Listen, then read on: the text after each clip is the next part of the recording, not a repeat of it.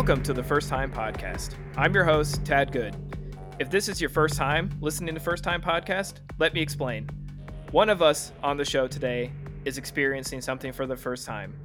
Usually we talk about movies and TV, but it can be literally anything.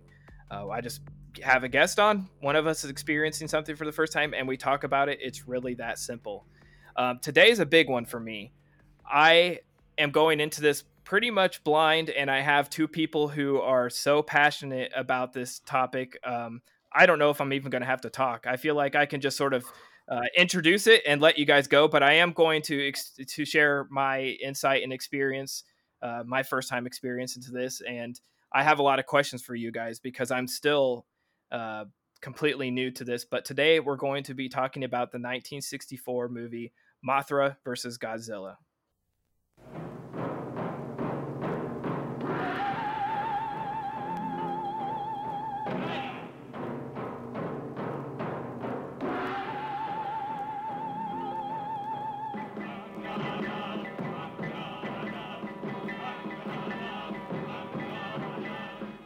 He stands 40 stories.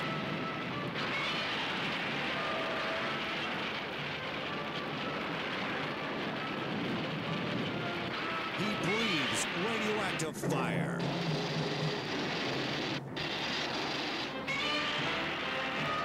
The earth quakes beneath his mighty feet.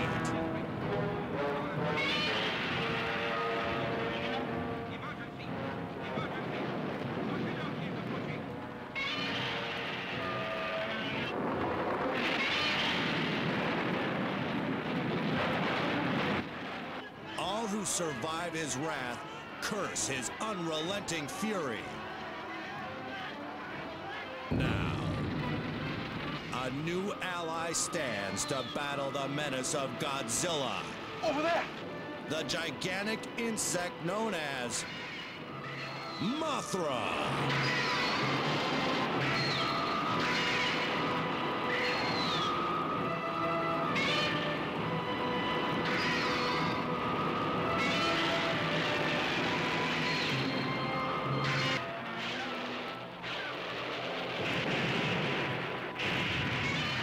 Turn on the power. Will the combined might of man's forces and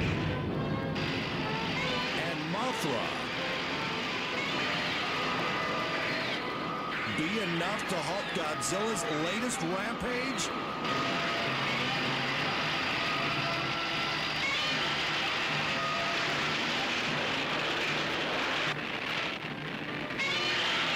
Thrill to the fight of the century. Godzilla versus Mothra.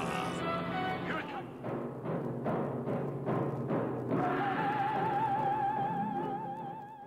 Okay, so Mothra versus Godzilla came out in 1964.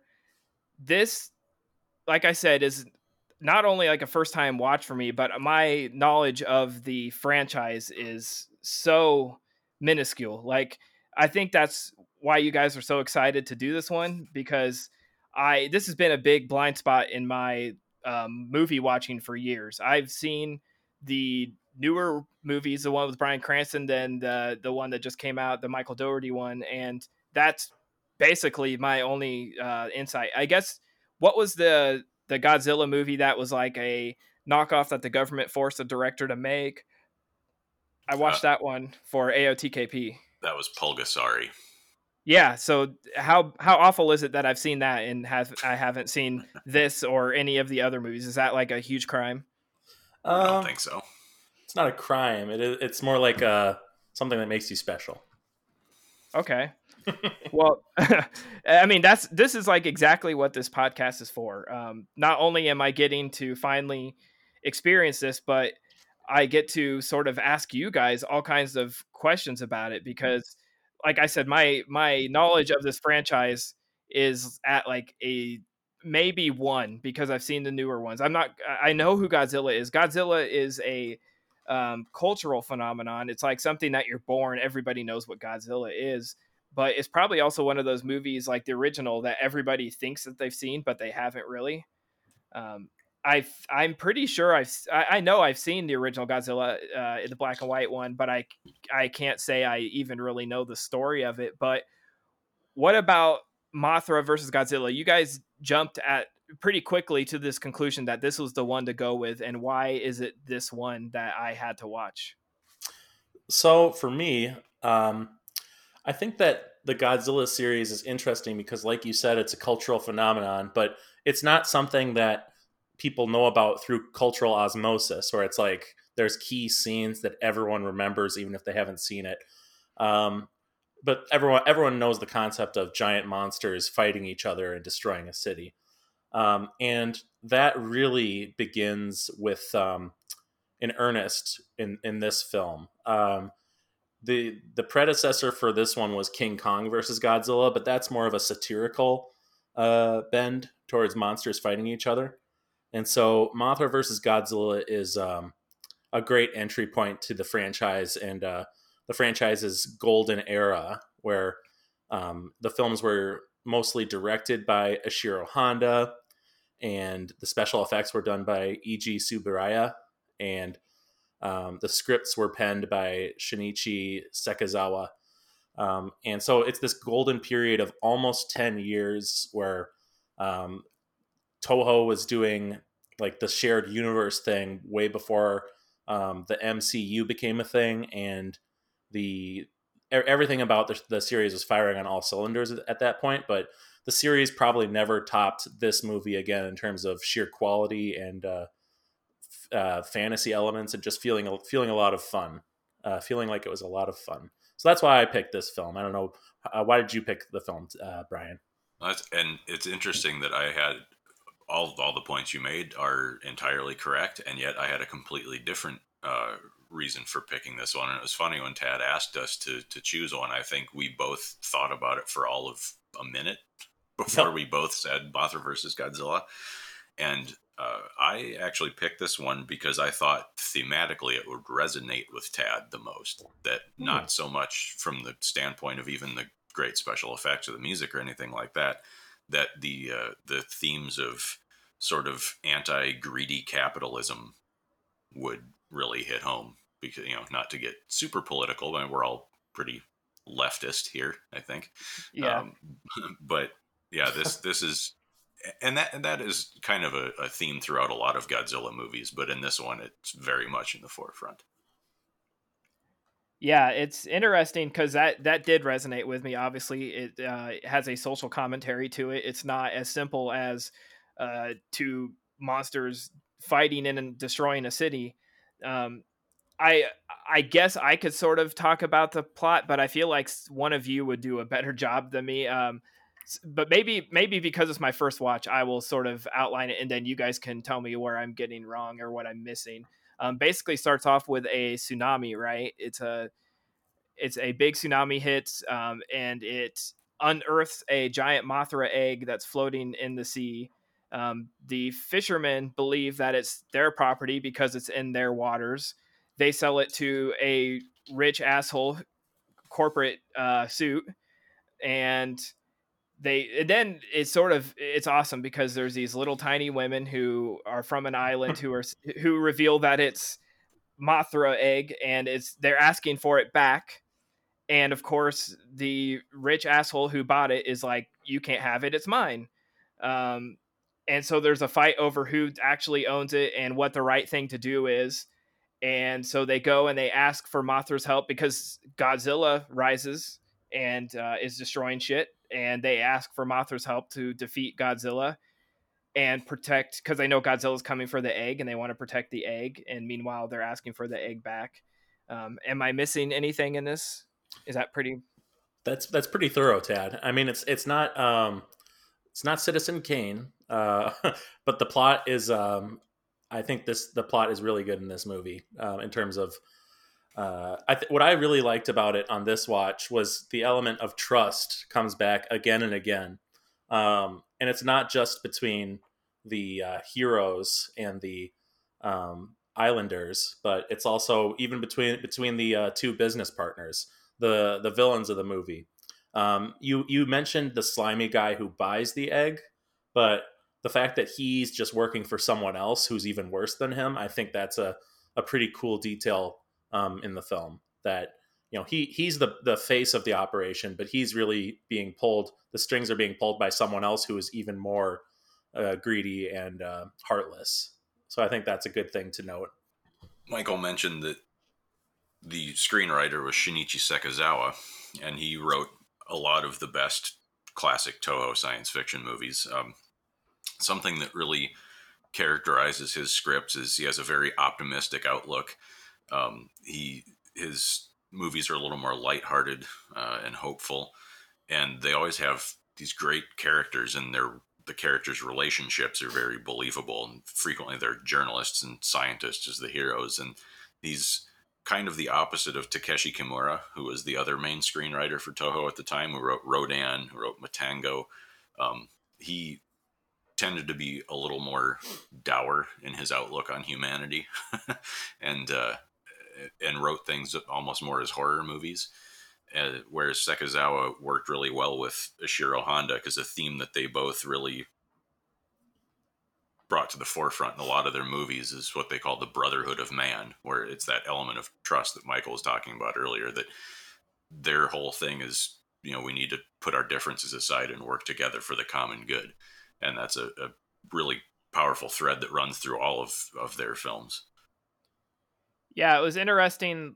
Like I said, my knowledge going into this, there was little things that I was like, I think I recognize this from somewhere, or I think I've seen the clip of the two little islanders that show up in the office, and they think that they're hearing voices at first. That scene was actually sort of funny. I'm assuming it's supposed to be funny. Yep.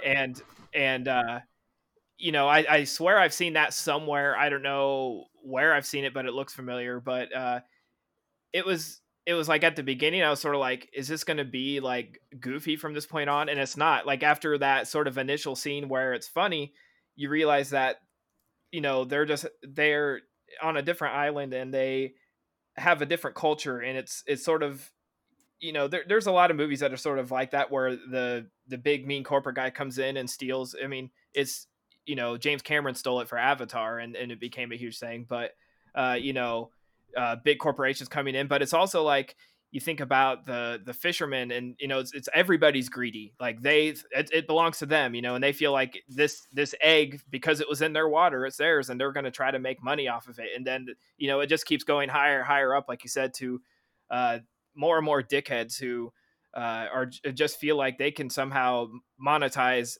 a living thing, this egg. And suddenly you give a shit about this egg that you don't even know anything about. But it's interesting because it's more than an egg. It represents something in this movie. Mm-hmm. But it's it builds up to the big fight at the end, which had some really awesome scenes. I just, is it in this Godzilla universe? Is it like often considered the actual physical Godzilla like this is obviously much more beloved than, a modern take where it's like CGI. Like I my limited knowledge, I know that I assume that the Matthew Broderick is like considered the worst one, right? Like that's the one that's most hated. We don't talk about that one. Go ahead. Sorry. Well, I was just going to say, when I went to G-Fest in 2019, I was shocked by how many people were publicly exclaiming that they loved the Godzilla from 1998. And, I just kind of sat there and let people have their piece. But back when I was growing up on the forums, we called it Gino, Godzilla in name only. so that's how I remember that version of the character. He's not as beloved as the man in the suit, is what I think you were getting at. Yeah, and I'm assuming it's sort of like Halloween 3, where a lot of it was hated. Now people are like ironically liking something. People like is so hated that it's sort of cool and hipster to like claim that you like it even if you don't now. Is that probably accurate? I think also kids who were born after, because we're getting up there in years. There are kids who were born in 1998 or 1999 who missed all the hubbub, and they don't have the baggage that I do about the character, and they see that the franchise survived after that movie came out. And Toho did a couple of movies afterward, and then we have the CGI Godzilla Godzilla Legendary series, where it's an American studio making the film. So they know now that the character survived that, and so to them it might feel like, this is kind of a cool monster movie, and it's not Godzilla, but it's kind of fun. But at the time, seeing this movie with like half the cast of The Simpsons in it, and like a Roger Ebert and Gene Siskel take, and it feels just like an American blockbuster from that time. I think I can never really respect that movie or like it, or the character. Like the fact that they made Godzilla in that movie such a fucking wuss is just it's still frustrating to Brian knows what I'm talking about. Yeah. Well, I associate it with like I never even saw it, but I remember the Puff Daddy music video, the Taco Bell, Doritos, and Pepsi tie-ins. Especially Taco Bell. You could get a little stuffed chihuahua that would say "Here, lizard, lizard." Like, I remember all that shit more than anything in the movie. I don't even think I've seen it. I've seen it on cable in parts, but I've never sat down and watched the whole thing. But at the time, when was that 96? He said, or 98? 98. Yeah, like I was that was right around the time where I sort of had this, like, I was probably at my peak. Like, if anything was had like a corporate tie-in, I probably thought it was sucked. Like I was like listening to heavy metal and Marilyn Manson, and I was angry teenager and hated everything. And I even got to the point where I was like, Scream is too much of a mainstream horror movie. I don't like what it's doing. It's dude. Yeah, and obviously years later, I love Scream, but at the time, it was just that attitude I had of like, if it's mainstream and my friends like it, or not my classmates thought it was cool, or if it's like on TV too much, like music, movies, everything, I just had that sort of attitude where it's like, I'm not even gonna watch it because it probably sucks. It has Puff Daddy on the soundtrack. It sucks. That's an understandable attitude to have, especially when you're a teenager. I will say that, yeah, the marketing for that movie was fucking immense, and rumor has it that it was so immense that they barely made their money off of the film, because it was like a decent hit. Like, people remember it now as a flop, but it did pretty good box office numbers. But the marketing was so huge that it really put a dent in the overall net earnings for the film.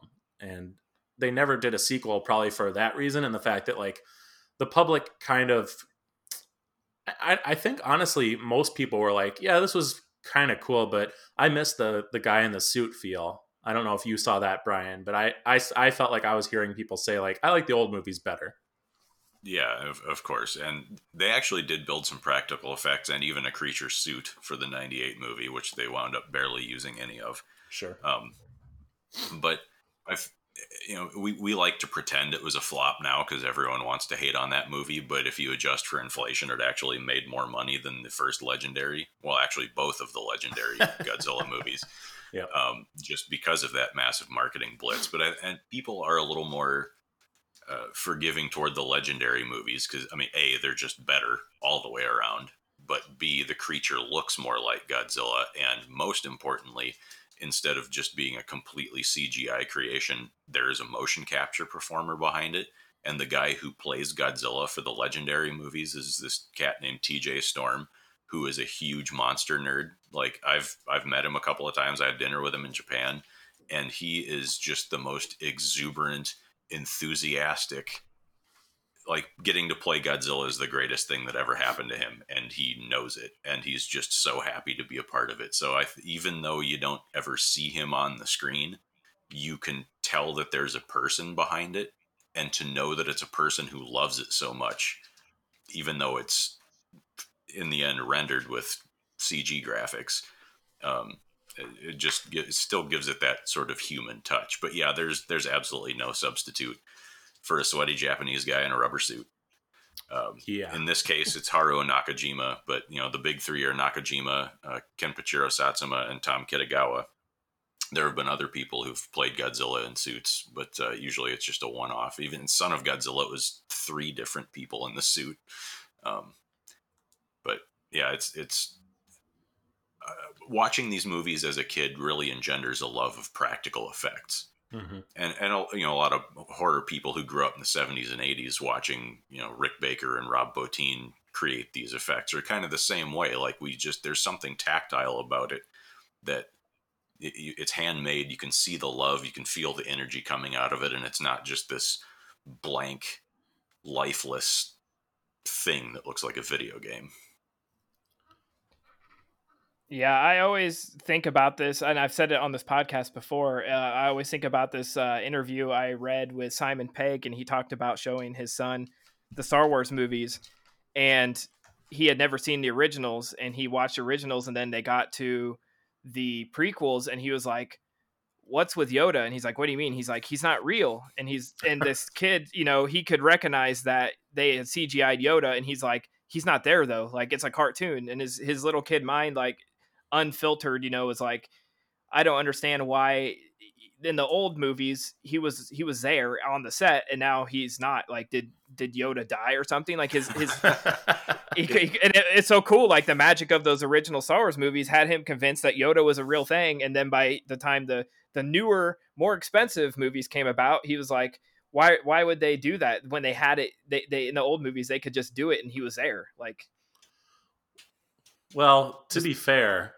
Yoda looks pretty shitty in the prequels, whereas in the original movies, they did work on him in post production after the fact. Like, I'm assuming the kid watched the special editions, unless Simon Pegg got the literal original theater transfers.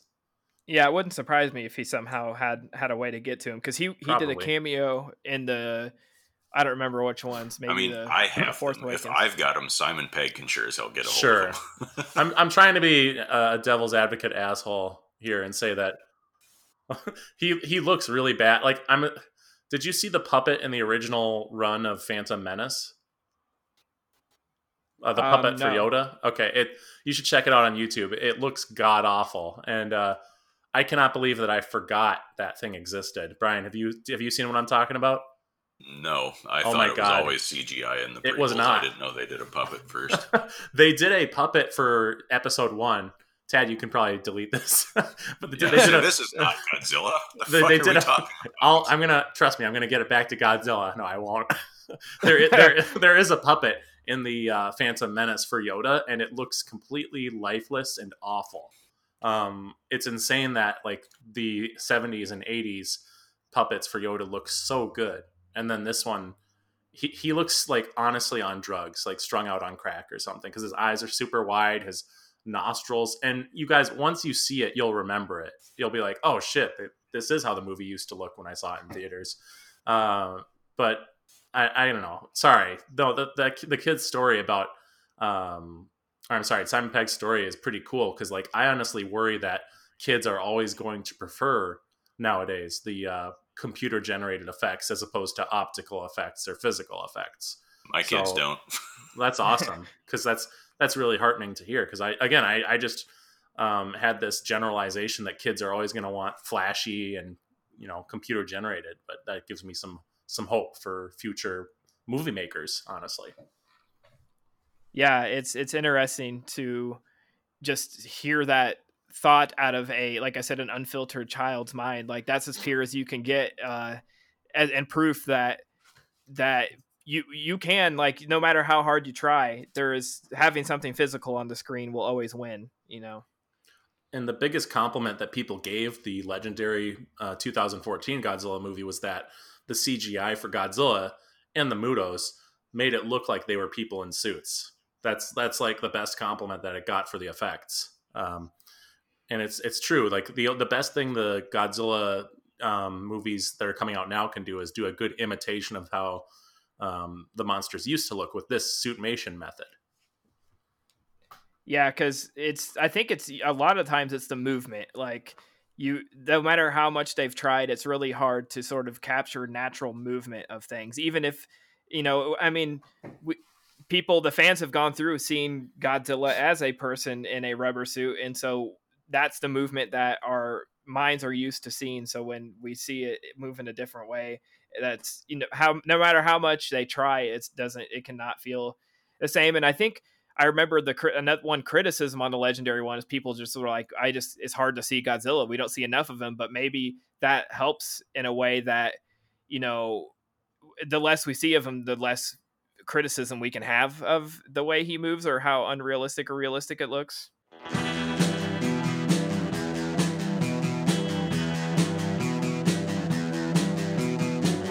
You're listening to the Prescribed Films Podcast Network, home to hundreds of hours of free podcast entertainment. The shows on this network all have a common goal, providing you with the best discussions about movies and other forms of entertainment media.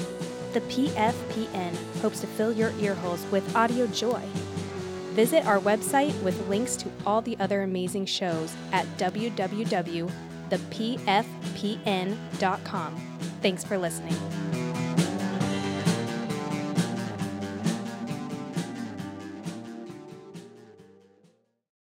Well, I've had both of you on the show before. I haven't really even introduced you. So in my mind, I was just so excited to have you guys on that I just skipped straight into talking about the movie.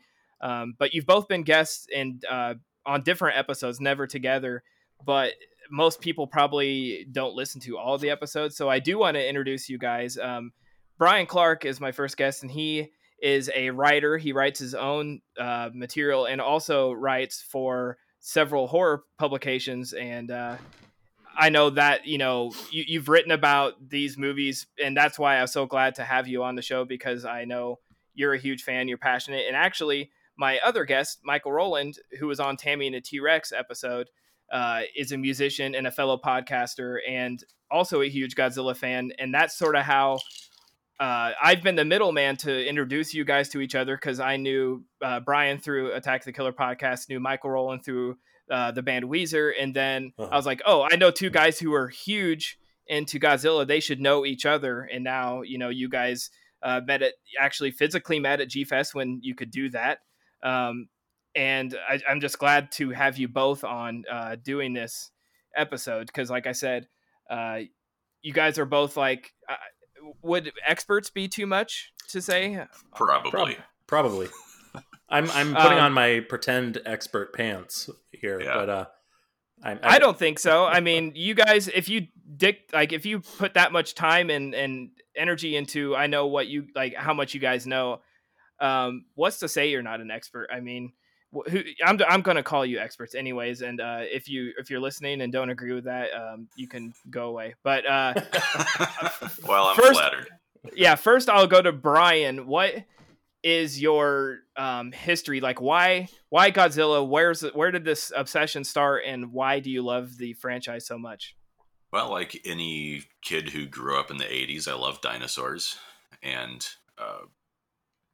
when I was 4 years old, my mom rented Godzilla 1985 for me, not knowing that one is probably a little adult for a 4-year-old. Not adult in any weird, gross way, just it was scary.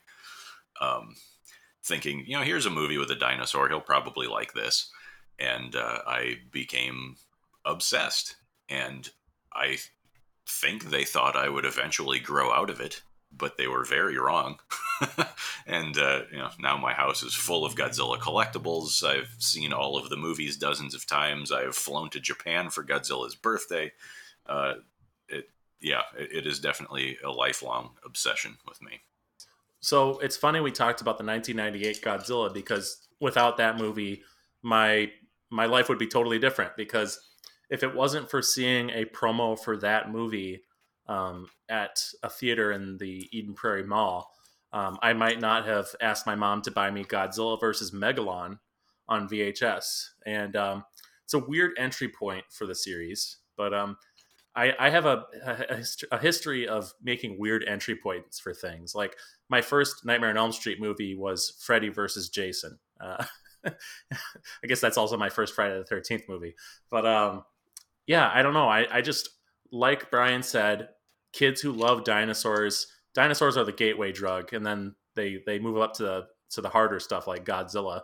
And there's just something awesome about seeing monsters like fight.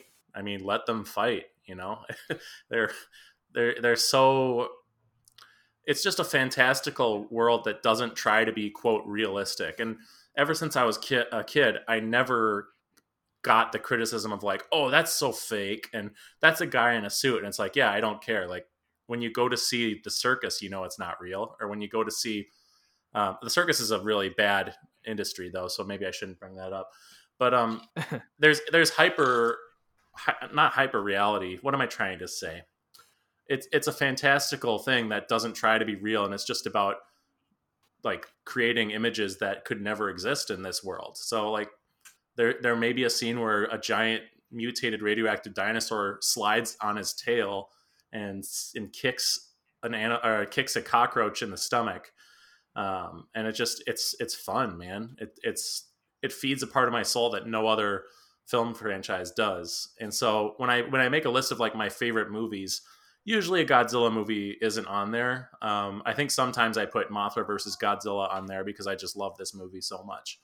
But yeah, so I've been a fan of Godzilla my whole life as well, and I don't foresee disliking it at any point. I think I'll always love the big guy. Well, that scene in this movie where Mothra is dragging him by his tail across the desert is pretty funny. Hell yeah. I mean, it's of course it's not realistic. Like some people would look at that and say, oh, that's not how it would look. Or like, that looks kind of funny all sped up. And it's like, no, it's awesome. That particular scene isn't sped up where he's dragging him by his tail. That was not the Godzilla suit. They used miniatures for that. So Yep. The Godzilla figure is obviously kind of a little stiff and clunky. But the Mothra that's doing the dragging, the film's not sped up. Its wings really were moving that fast. That was a leftover used in some of the flying over the sky in Newkirk City scenes from the 1961 Mothra film. And the motor in that puppet could actually flap the wings that fast. So that's Holy why crap. they wanted to use it for those shots of it dragging Godzilla. And there are a couple of other scenes where the wings are moving really quickly because they knew they didn't have to skip frame it. They could just crank that motor up and make it really move in that kind of furious, fast, aggressive action. Yeah, Tad, there's something called, I think it's called high speed motion filming. Brian, is that right? Well, yeah, usually the monster scenes would have been filmed at a higher frame rate than normal, so that when they played it back at normal speed, they moved slower. And it's to try to give the monsters a sense of like being larger than life and, Right. causing the ground to quake and all that. But what I love about that scene that you talked about, Tad, is that for the close-up shots, you can see that the guy is in the suit. And I just love the shot of Godzilla clawing at the ground, like, and he's so pissed. That's what I love about this movie, is that they really nail the fact that Godzilla is so angry, and he's a pissed off animal in this movie. You know, he just wants to do what he wants to do, and everyone's trying to egg block him. You know, Egg block. I like that. Okay, I'm going to ask you both a question, and I'll go with Michael first. There's something about this franchise where there's no real casual fans. Either you're full in and you're obsessed and have an entire fucking house full of toys, or you just sort of know of the franchise. Maybe you've seen one or two of the movies, but it's just something that you know exists, but you're not a fanatic. Like, what is it about this franchise that people are so fanatical about? Well, that's a good point, Tad, because I've never really stopped loving Godzilla. I think there was maybe a 2 to 3 year period in high school where I didn't really let people know that I liked Godzilla, and I was a little self-conscious about it. But even at the end of my high school tenure, I would have watch parties with my friends, and I would watch not just like fun Godzilla movies, but some of the more serious ones. Like Brian mentioned, there's one called Godzilla 1985, or Godzilla and then parentheses 1984. Or no, it's actually in Japan. It's called The Return of Godzilla. It's just an incredible film series because there's so many avenues that they explore with this character. And there's some people who might say, oh, like, I wish it had just been the first film. That would make it more respected and a classic or whatever. And you know what? Maybe they're right. But frick, man, I would not give up like anything from the 60s to have that perfect reality where there's no bad Godzilla movies. For me, the series really provided a great escape for tough times in my childhood. Like, honestly, it helped me a lot when my parents got divorced. And I think it's always been sort of a safe place where I could go to, which is funny, you know, because like it's a movie series where cities get destroyed and Godzilla is a bad guy in some of them. He's an animal in some of them. He's a force of nature. But I'm always rooting for him. Even in the Shin Godzilla movie, where he's definitely a scary thing, like I'm still kind of rooting for him and feeling bad for him. And even in this movie, when I was a kid, when Godzilla is getting beaten by Mothra and or the two larvae, like I'm still rooting for him, and I'm pissed that he's losing. I don't know. He's just been a source of comfort for me, and I think a lot of people feel that way, where it's like it's something you can turn on, and no matter how you're doing, it'll make you feel better. That's how I think about it. Is it sort of like an escapism? Like it's such a fantastical world, and it at times it can be very simple. You can just sort of shut off what bullshit you had during the day and turn this on, and it's like a comfort thing. Yeah, and honestly, I can feel the love of everyone involved, at least in these films. Like the practical effects for their time are incredible, and I think there's just like a lot of passion behind everything in most of these movies. It gets a little more cynical in the 90s. They start doing a little bit more commercially minded stuff, but like I don't know. I have 3 Godzilla posters in my house right now.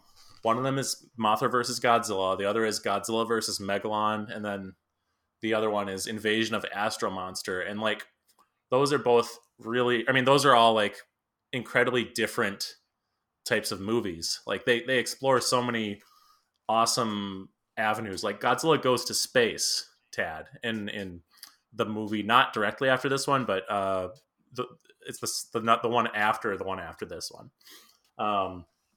And I don't know, it's just a really, like you said, you can put it on and forget about your day. And I think it's probably similar to your interest in wrestling, where it's, you know, it's not real, but it doesn't have to be, and it's not trying to be realistic. It's trying to be something larger than life. And it really, honestly, still inspires my imagination. Like when I read about lost Godzilla films, I get such a kick out of that, and I love imagining those movies that never came out. And I don't know, I always have a hunger for more Godzilla, which isn't the case for certain film franchises or certain artists that I follow. Like at a certain point, I become full with those things, but with Godzilla, it's like I can definitely go for another sequel. I can go for some more of that. Do you have any thoughts on that, Brian? Do you have anything? Yeah, I think a lot of it comes from when you first see them. Like both Michael and I were kids when we saw our first Godzilla movie, and when it's something you grow up with, it becomes very much a part of you. Like Michael was talking about, a lot of it was for him escapism from a difficult situation. And for me, you know, I saw my first Godzilla movie when I was 4.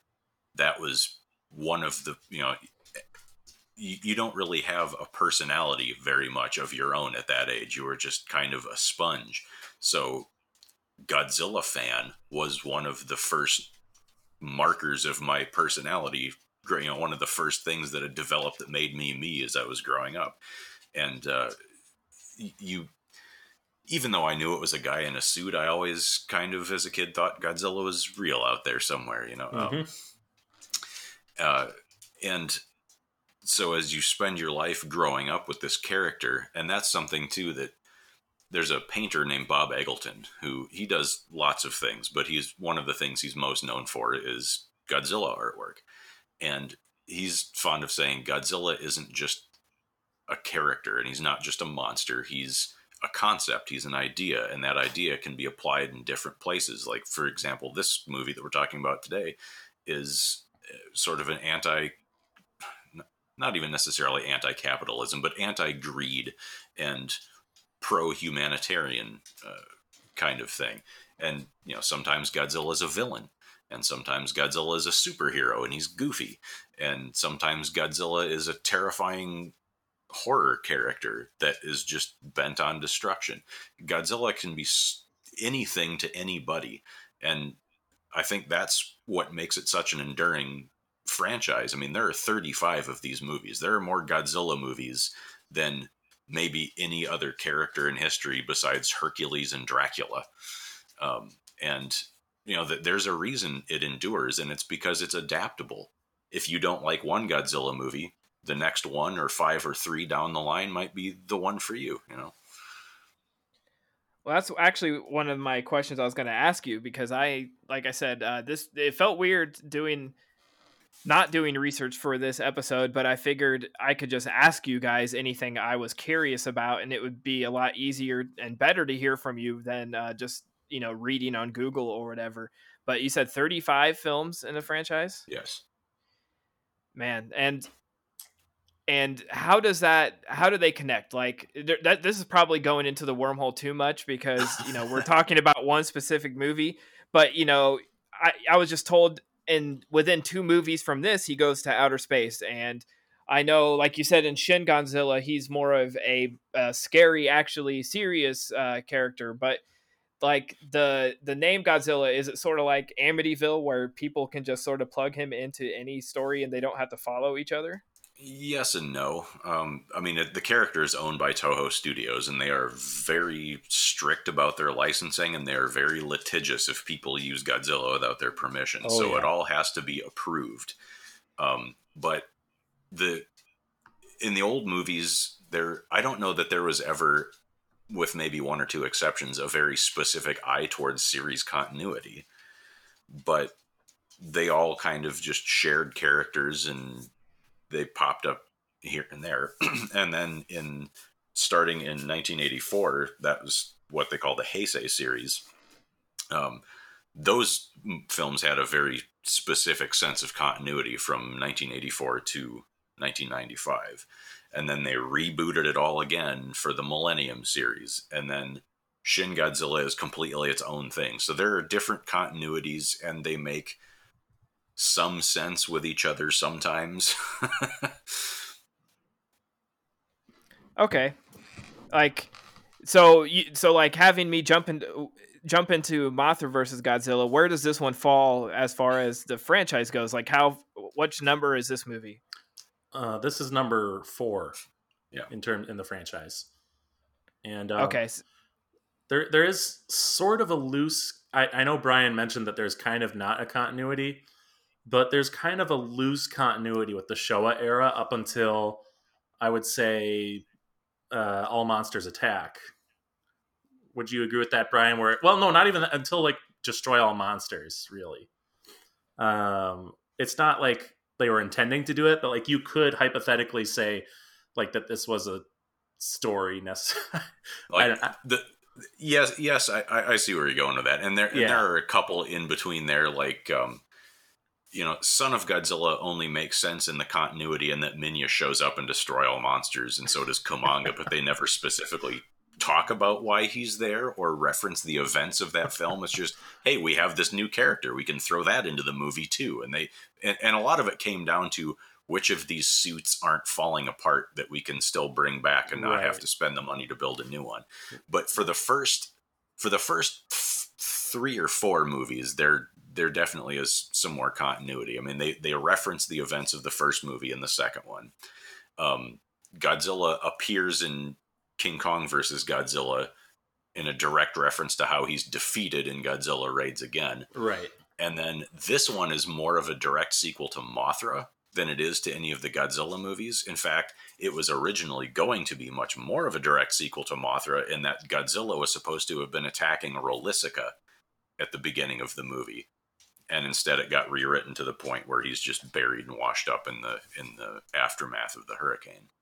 Well, it's funny you bring that up, Brian, because when I was doing research on this movie, it was actually originally going to be continuation King Kong versus Godzilla. So it was going to be a sequel to King Kong versus Godzilla, and Godzilla was going to be the egg. Like he was going to be knocked out or presumed dead from his fight with King Kong, and he was going to be used as an exhibit for people, which seems like a really fucking bad idea. But what happens is that King Kong goes on a rampage because he develops a friendship with this kid who gets lost in where he lives. I don't know. It's really weird. But the kid is rescued, and he's in a foster family, and Kong comes to Tokyo to try to, take his foster kid back, and they revive Godzilla, and they fight. So, but then it became Mothra versus Godzilla, and then, like Brian said in the first draft, Godzilla was going to destroy. How do you pronounce this, Brian? Rolisica? Rolisica. Damn it, Rolisica. But yeah, it sort of had that written out. I think because they didn't want to have any references to America, because Rolisica is a stand-in for America in the original Mothra film. Honestly, I would say that the loose continuity probably ends at Invasion of Astro Monster, if I were to look at it a little closer, because this is, again, going down the rabbit hole, but like Ghidorah the Three-Headed Monster has Godzilla, Rodan, and Mothra fight King Ghidorah, and then an Invasion of Astro Monster, they don't necessarily reference Ghidorah the Three-Headed Monster, but it kind of feels like a follow-up to that story, where it's Godzilla. The characters all know who Ghidorah is. Right. And it's Godzilla and Rodan versus Ghidorah again. Gosh, how does that movie not feel like a retread when it's like some of the same characters? I guess because they bring him to space. That's why it doesn't feel like a retread. Sorry, Tad. So, No. Tad, I have a question for you now. We were talking about the special effects a little bit earlier, and we mentioned the one scene where Mothra's dragging Godzilla, and it looks a little more fake than some of the other stuff. But what in general, since this, you said you've seen the first Godzilla movie, but this is really your only other classic era one. What were your thoughts on some of the other effects work and the guys, the man in a suit style of doing things? I sort of have a soft spot for this kind of stuff just because, obviously over the years I've seen these clips used in memes and GIFs, in modern times, like surely, like I've they're memed and GIF to death, but it's just endearing. Like Michael sort of said earlier about how you can tell the people making these are passionate and they love making these movies. It shows on screen. It's really cool to just sort of see how things were done in that era. I mean, 64 is a long time ago, and things obviously, we had the effects boom in the 80s and horror and stuff, and I think about the practical effects and what they became, but I don't know, it's something endearing about seeing them use like miniatures and a guy in a suit. It's just, to me, it's sort of goes hand in hand with Godzilla. Like that's sort of what he's known for. This franchise, to me, in my mind, which I don't know as nearly as much as you guys, but don't know much at all. I always associate this franchise with a guy in a rubber suit, stepping on miniatures, basically. Right, and people now tend to mock these old sci-fi films, and especially old Japanese sci-fi films, for having cheap effects, and they're cheesy, and it's rubber suit, which the suits were rubber, and people say cardboard buildings, and that drives me insane because they're not fucking made of cardboard. But people don't have the ability, it seems like, to separate. Like you're saying, 64 was a long time ago. When this came out, it was state of the art. It blew away anything coming out of any American studio or any other studio in the world. And this doesn't have so much to do with the monster effects, but with the integration of the fairies, the peanuts, into the scenes with the regular size human characters. But Eiji Tsuburaya was using something called an Oxberry 1900 optical printer to make those composite shots. And to give you an idea of how high profile these movies were at the time, it was the second one in the world in existence, period. And you know who owned the other one? Walt fucking Disney. Of course. So Disney and Toho were the only people who had access to this technology at the time. They sunk a lot of money into it. Tsuburaya had visited the United States the year before this was made, and he toured Disney as part of that trip. And he saw this optical printer. He was like, oh man, his mind just exploded with the possibilities. I can do so much with this. And so he went back to Toho and was like, you need to buy me one of these things, like right now. And sci-fi films were Toho's bread and butter at the time. That was what was making them more money than anything. So they agreed and they bought him one. And the amount of money, the popularity of Toho's science fiction movies in the 60s was part of what convinced American studios to start putting big money into sci-fi again, because it had been throughout the 50s relegated to, cheap, low budget, the stuff you see on Mystery Science Theater, the stuff that's really considered a joke today, even more so than old Godzilla movies. And then in 1968, you get 2001: A Space Odyssey and Planet of the Apes, which were massive, big budget A-list studio things that brought sci-fi to the forefront. And a big driving force behind that was the fact they saw, holy shit, the Japanese are kicking our asses at the box office. Look what they're doing. And we're still using fucking sparklers and firecrackers for special effects.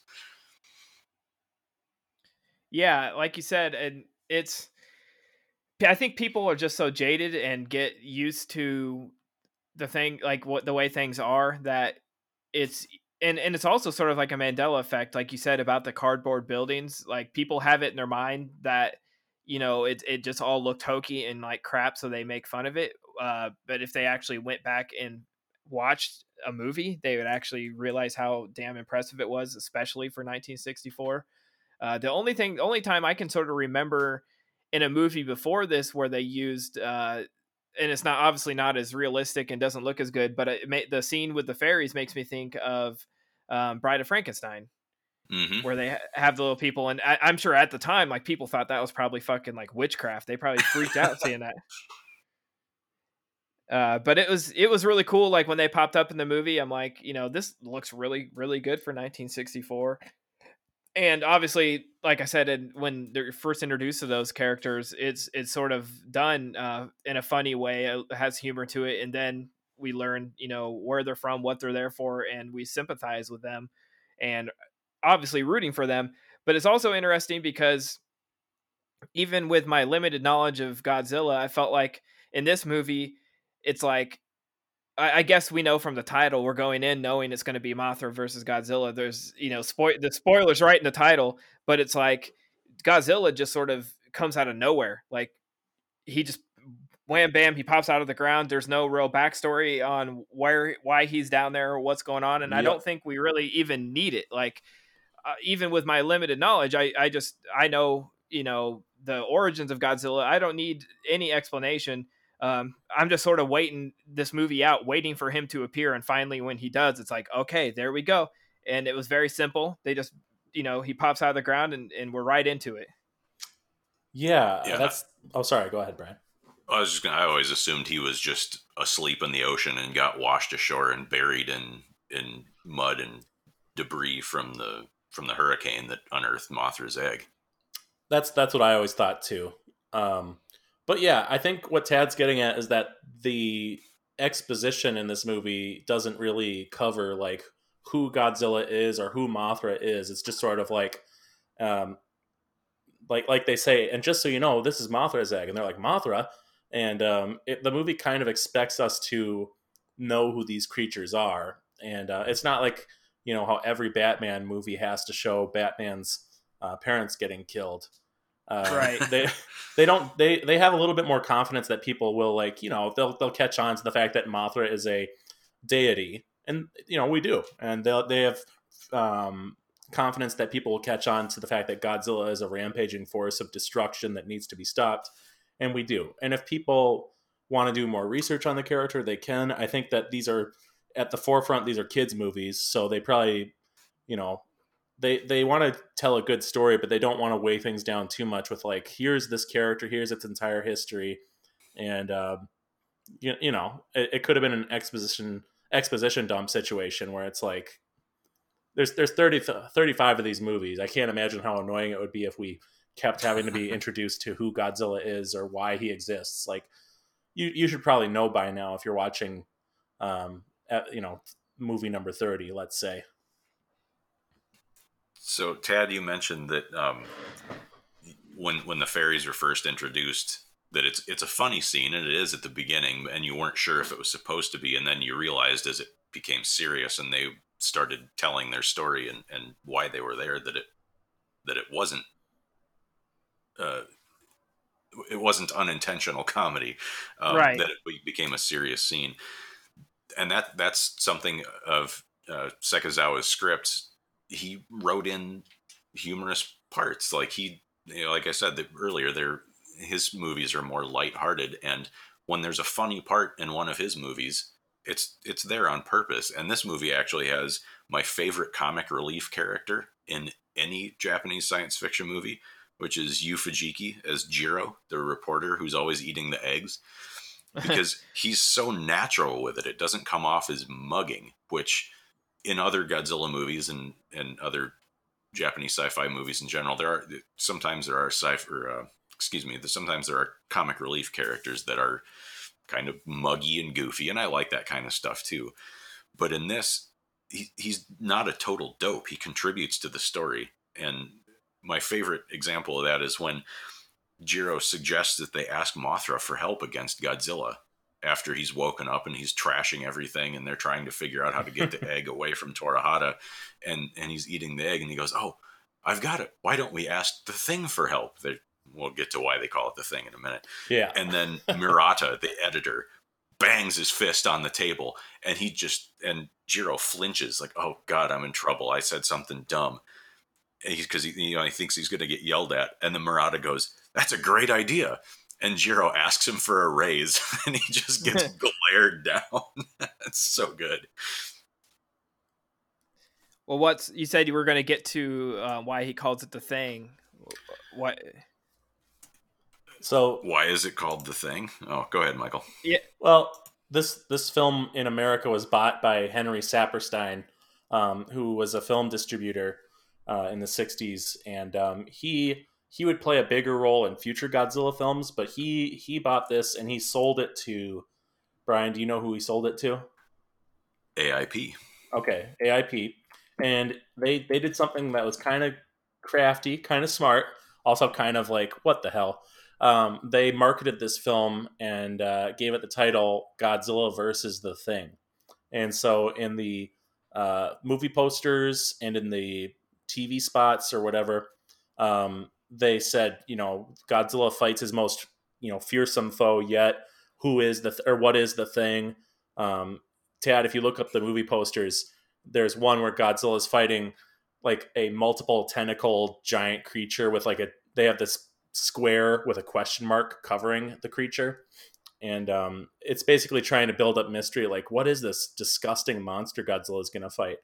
Yeah, that's one of the most legendary movie posters in all of exploitation, painted by the great Reynold Brown, who did the poster for Creature from the Black Lagoon and The Brain That Wouldn't Die and a ton of other great sci-fi movies. It's a great ad campaign. Not sure it did the movie any favors necessarily, but there are TV, like I watched some of the trailers for the Godzilla versus the Thing dub, and Mothra is in the trailers just briefly. You can see Mothra. So it was cute, but I mean, honestly, I can't really criticize it. It did its job, right? So, but yeah, that's why it.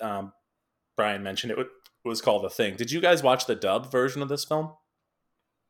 I watched the Criterion release that has the subtitles on HBO Max. Okay, I watched I watched subbed as well. Brian, sounds like you watched dubbed.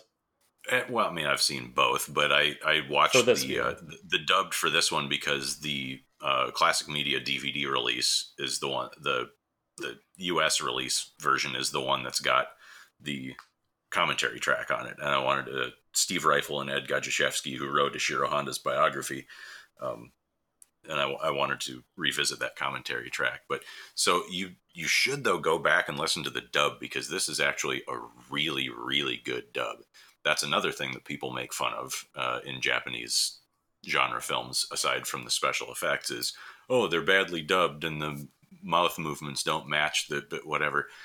This is the movie you should show them to shut them the fuck up. This one and a lot of the Showa ones were dubbed by Tetra Studios, who, if you've ever watched any like Speed Racer or anything like that, you've heard the voices of these Tetra Studios voice actors. And the international dub, like when Toho would make a movie, they would want to release it to foreign markets to make money, obviously. So they would send it to a dubbing studio, typically in Hong Kong, with English-speaking actors who would make what they called the international version. They would do an English language edit, and they are uniformly terrible. Yeah, those are bad dubs. So quite frequently, not so much in the 90s and beyond, at which point no one gave a shit about anything but the bottom line. But back in the 60s and 70s, when people still cared at least a little bit about quality, a lot of the American studios that would buy these movies for distribution in the States would hear these international versions and go, Jesus Christ, this is terrible. And they would hire another outfit, often Tetra Studios, but sometimes others, who would redo the dub. And so, and that's another thing, talking about the enduring love for these movies. And when you grow up with them as a kid, you know these old AIP dubs, these Tetra Studios dubs. And so when I watch, if I, as an adult, watch one of the international versions of an older movie, it sounds wrong because those dubs, the vocal tics and the little idiosyncrasies of those old dubs are so much burned into my brain that it just sounds wrong if I hear somebody other than was it Peter Fernandez or Paul Frees or somebody like that doing the voices. So they sort of set the bar really high and did a good job, and you're used to them. It's like that's just sort of the voices you associate with them. So right, exactly. That's interesting because I've never really heard a defense or even anyone sort of say anything good about any dubbed version of a movie. I know people that will just do it because they hate subtitles, but in the film world, it's sort of everybody sort of looks down their nose at anybody who doesn't want to read subtitles. And it's just, I'm glad that, there's actually such a thing as a good dub out there for something like this. And that's interesting. In this dub, in the 60s, they got into the practice of chopping up Godzilla movies to make them more palatable for American audiences. But this one is actually pretty much uncut. I think they got rid of the ending shot of the main characters waving goodbye to the Mothra larva. And they got rid of like maybe 10 seconds somewhere else, but it's mostly like a pretty shot for shot, unedited Godzilla movie, which is rare. In fact, this is being comic book guy pushing my glasses up my nose here. Actually, the American version of this one's a little bit longer. The scene where they attack Godzilla when they attack Godzilla with the Frontier missiles, that's only in the dubbed American version. Even to this day, it's never been added back into a Japanese cut because it's speculated that Toho is maybe uncomfortable with the scene of Americans using military power on Japanese soil. Yeah. So the scene where the Americans are bombarding Godzilla on the beach from battleships is just in the American cut. And because this was sold to AIP, that footage of the missiles launching off the ships was reused a couple of years later in the climax of one of my favorite comedies, Dr. Goldfoot and the Bikini Machine with Vincent Price. They reused it in a non-Godzilla movie? Yeah. That's fascinating. Just a good special effects shot. There's no shots of Godzilla. It's just the ships launching the missiles, but yeah. Toho this does is that. why I have you guys on here. No, I was just going to say, this is why I had you guys on as guests. Yeah, Toho does that with a lot of their movies, where there's a shot from Nostradamus' Last Prophecies, I think is the title of the movie. Or The Last Prophecy of Nostradamus. What? Yeah, that movie has like 16 different titles, but I know what you're talking about. Yeah, there's a shot of cars on a freeway, and basically one car is like frantically trying to get out of the city ahead of everyone else, and he causes this gigantic explosion of cars because of his idiotic driving. And that's been used in so many Toho movies because it's just an incredible special effects sequence. So that's cool that I never knew that about AIP doing that with that shot.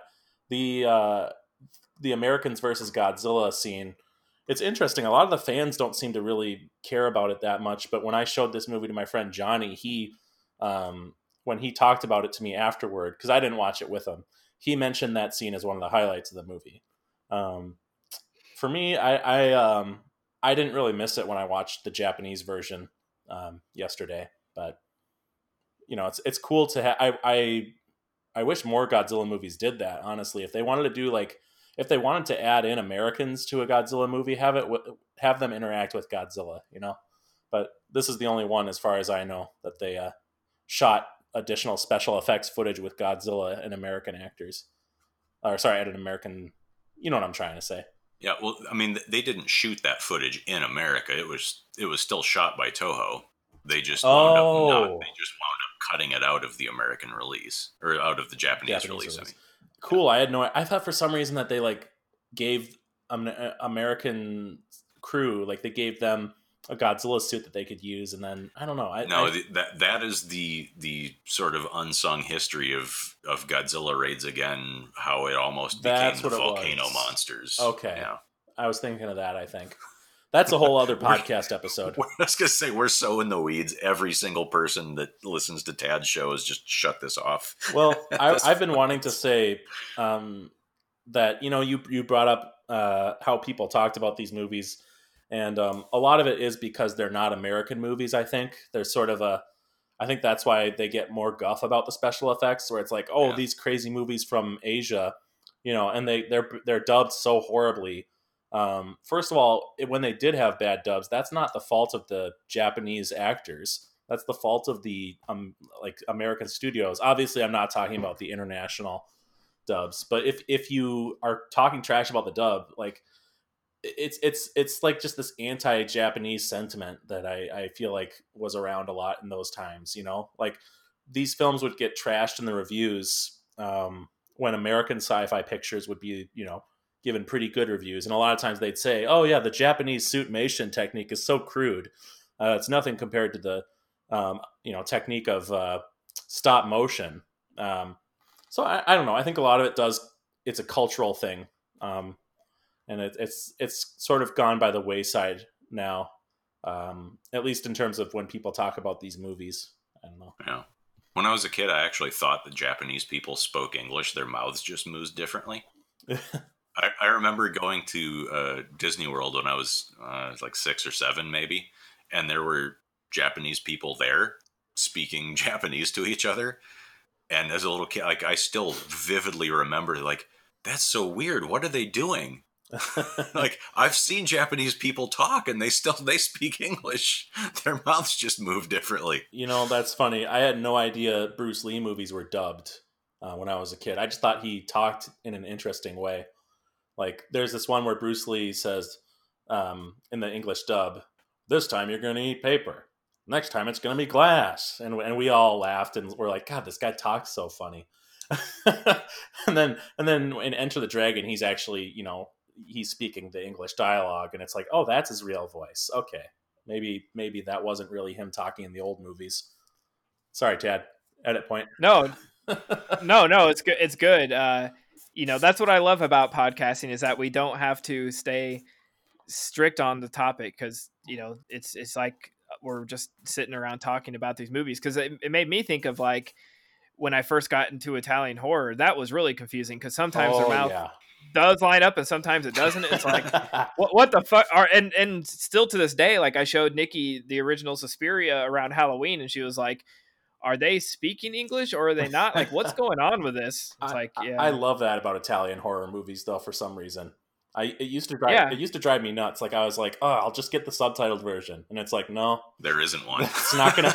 You're gonna be looking for that for the rest of your life, amigo. Tad, we haven't really asked you any questions, so I want to ask you. Godzilla and Mothra are both characters that I just love dearly. So I'd like to know what you think of these characters. What are your thoughts about old Godzilla?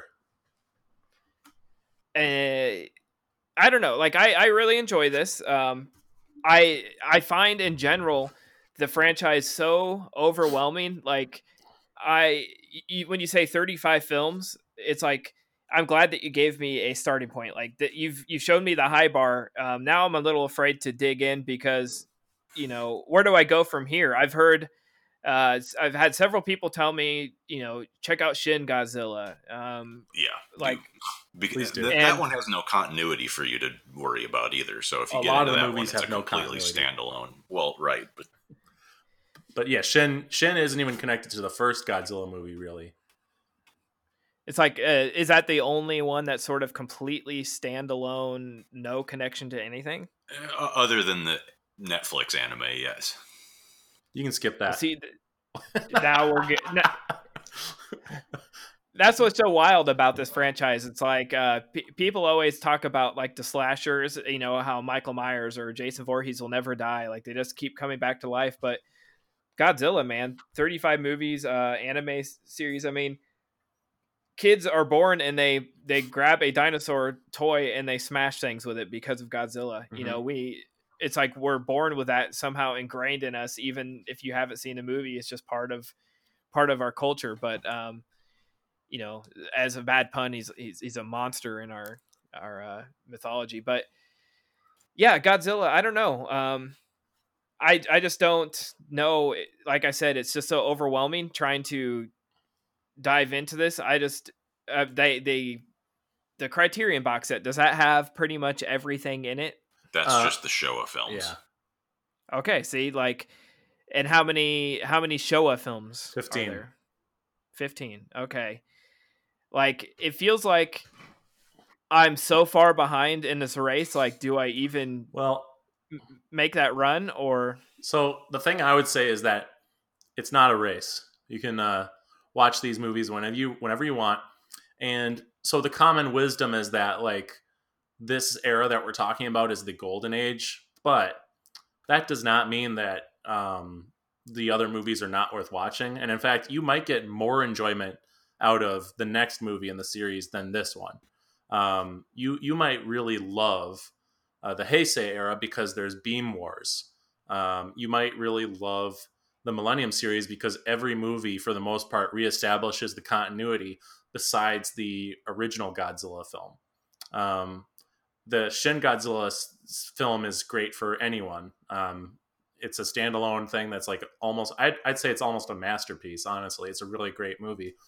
I think that Godzilla is something that should be fun, done at your own pace. And it's not like this daunting. I mean, obviously I'm not telling you how to feel, but for me, it was more like a fun, like which direction is the series going to go next? And it's just fun. It's you don't have to worry about like, am I watching this in the right order? You could watch a Heisei movie tomorrow and get just as much enjoyment out of it as you got out of this. I think like it's I don't know. It's a joyful thing, and to me, you also could love the 70s movies just as much as these.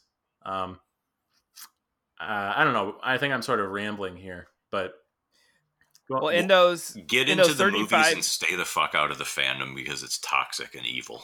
Oh, come on. I don't know about that. I think that I don't know. I've experienced worse fandoms just this week. It's really not. I don't know. I don't want to reveal too many things about myself here, but the Godzilla fandom is. I think the worst part about it is that a lot of them are children using the internet, and then the old boomers who are Godzilla fans tend to get really intolerant about certain things. But there's a nice swath of people in the middle, like me and Brian, who are pretty chill dudes and pretty chill gals and chill, whatever gender identity you identify as. I don't know. I think some chill Muppets out there. I love the Muppets, man. The Muppets are great, dude. Yeah, let's talk about Muppets next. All right, so Muppets Take Manhattan. No, but anyway, I guess for me, I totally get where you're coming from, Tad. About like when people recommend me a new TV show, especially an hour-long show, I freak out. Like I could never watch Lost. That just sounds too daunting. Like to have this giant story and long episodes every season's like so many hours of content. But for Godzilla, it's more just like, let me turn my cynical part of my brain off and watch some sweaty Japanese actors tussle with each other, or a sweaty Japanese actor tussle with a wire controlled moth. Excuse me. But yeah, Brian, what do you have to say about that?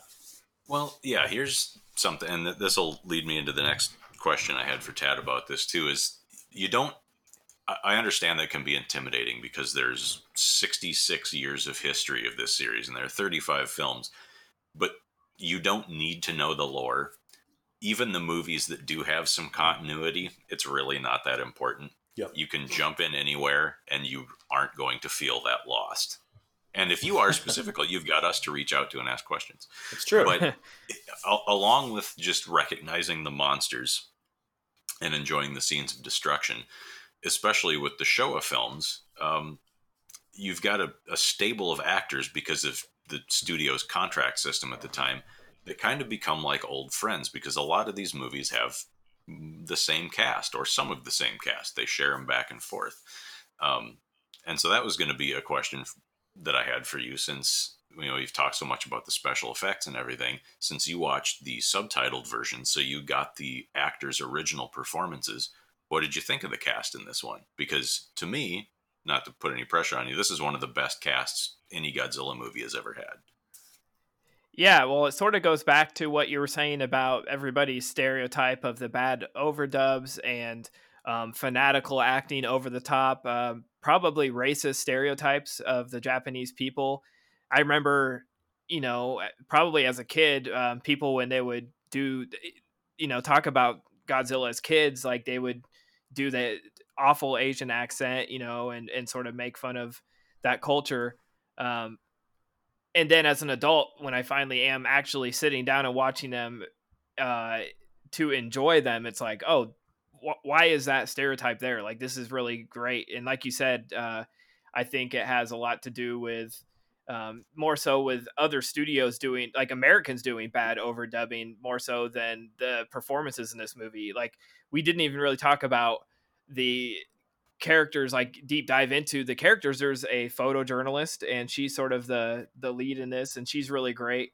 Sort of sets it up at the beginning. She's taking pictures of after this typhoon or hurricane hits, and the guy who owns the land is very protective of it. He's like, why are you taking pictures? Stop taking pictures of the bad things, and it's sort of like, not to get political, but it's like sort of reflective of our modern times, where our president is out to make the media look bad for showing how things are really happening. Like, don't portray me to be bad. Well, then don't do bad things. Like, you know what I mean? And it was interesting to see, like, I connected to characters, even though I'm reading subtitles and it's just a Godzilla movie. There's something under it, and it's more so than the effects and smashing and stuff. It took a while to even get to that point.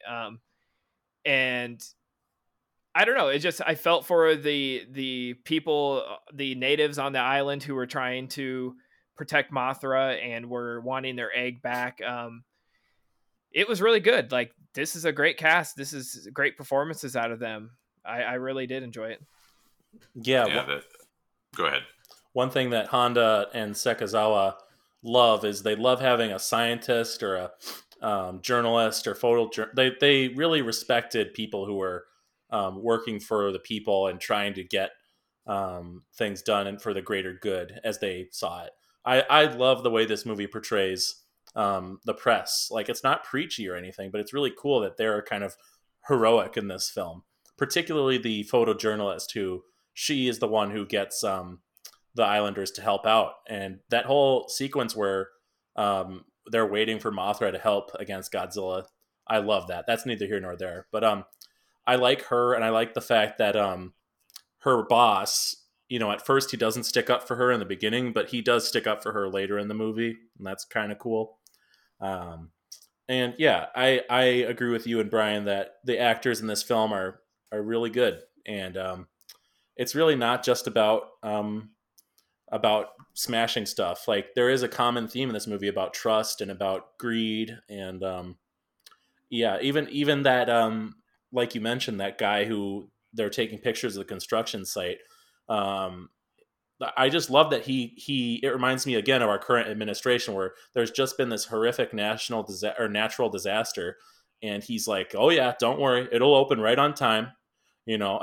Everything will open up by Easter. Don't worry. Yeah, exactly. COVID will just disappear. Yeah, so I think this movie is actually totally like, it's held up really well on the themes that it's talking about with the press and the greed. The greed is a theme that's going to be great in no matter how long it's been since the movie came out. There's always going to be greedy fucks out there, but hopefully they'll get theirs in the form of karma, maybe in the form of Godzilla, hopefully, like the guy in this movie.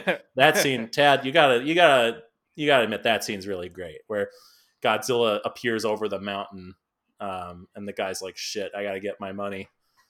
Yeah, he's looks out the window and sees Godzilla. Like, imagine that. Everyone's worst nightmare. Yeah, like I love that scene that he literally looks out his window and sees Godzilla coming over. It's like, oh fuck. And he chooses money. In that moment, instead of just running out of there for his life, he still is so attached to his money that's what kills him. And that scene, the Torahata, the main villain, he was played by Kenji Sahara, who up until that point typically played heroic roles. Mm-hmm. And so this was kind of against type for him at the time. And he's in more Toho sci-fi movies than just about anybody else who wasn't in one of the monster suits. That death scene he has in this is kind of atypically violent for these movies at the time. Like later on into the 70s, they get kind of gory. But at this point, Eiji Tsuburaya, he loved children. He knew, even though Honda and to an extent Sekizawa and definitely Kimura were sort of, no, we want to keep these kind of adult and have important themes, but Tsuburaya just wanted to entertain children with rubber monsters. So he kept the violence to a minimum. But this death scene was actually Sahara's idea.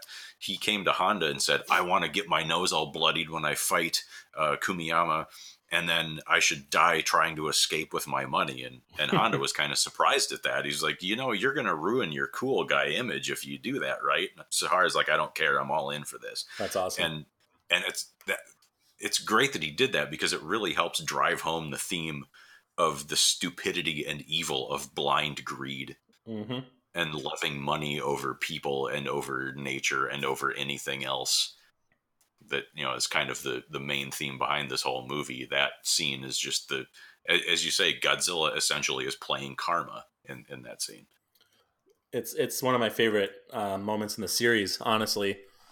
Feels kind of darkly comedic too. And what I think great art is made when there's maybe two opposing forces that sort of keep each other in balance. And so for the Godzilla series, it sounds to me like those two script writers or story writers or whatever that you brought up earlier, where one is more cynical and the other is more about brotherhood of man and helping each other. And I think that Tsuburaya and who's someone who wanted to keep it more adult? Honda, definitely. Oh, yeah. He didn't want to make children movies. I know that Tsuburaya, there's a famous scene where Godzilla dances in one of the upcoming movies, and that's Astro Monster. Yeah. And that was definitely Tsuburaya that wanted that. But yeah, I think that those two opposing forces, when one side isn't like so clearly winning, and instead everything's in perfect balance, I think that's when you get like really great stuff like this movie. But then when things start going in like one person's favor too much, then it can create something kind of imbalanced. Like, I don't know, like some of the later Godzilla films, they definitely were just straight up kids movies. No real themes like this or deeper messages. Although one I will eternally go to bat for is Godzilla's Revenge. Everyone dismisses that as the kiddiest of kiddie movies, and it's one of the deepest and most personal Godzilla movies that Honda ever made. Yeah, I respect. We're not here to talk about that, but I respect that movie. I don't know when I'll ever rewatch it, but of course I respect it, and I'm not going to say it fucking sucks. But I went to a panel at G-Fest about it, so I learned a lot about Japan at that time. Mm-hmm. Brian, your former professor, spoke at that panel. Yeah, she did a great job. Anyway, yeah. So I love this movie, but the thing I want to say to Tad is that, like, in terms of quality, you're not going to see like a huge drop off in the next few films. I think you're going to enjoy all of them at this level, if not more. I think with Godzilla, I don't want to say anything too. I don't want to promise the moon, but for me, I've enjoyed pretty much every Godzilla movie I've watched, and then I worry about the quality later. They're just really fun, unlike any other movie franchise I've ever watched. I think the only Godzilla movie I've never finished and didn't find any joy out of was Godzilla versus Megaguirus, and that's from 2001 or no 2000 in Japan. It came out in 2000, right, Brian? Yes. Okay. Yeah, I've never finished that one. I don't really plan to finish watching it, but Which that is the third of only 3 Godzilla movies to feature Yuriko Hoshi, who was Junko, the photojournalist that you were talking about liking in this one. She was also in Ghidorah the Three-Headed Monster, which was immediately after this. And then years later came back in Godzilla vs. Megaguirus. She was kind of basically the Japanese version of Annette Funicello. She did a lot more romantic and comedy films. So it was not real standard practice to see her in a sci-fi flick, but well, maybe I'll finish it. No, I probably won't. It's real bad. Yeah. That might be my least favorite one too. That's cool though, because then I feel like we connect on that. For my money, a lot of people think that the follow up to this one is maybe more rushed, but it may be my actual favorite Godzilla movie. Ghidorah the Three-Headed Monster, or Ghidorah the Three-Headed Monster.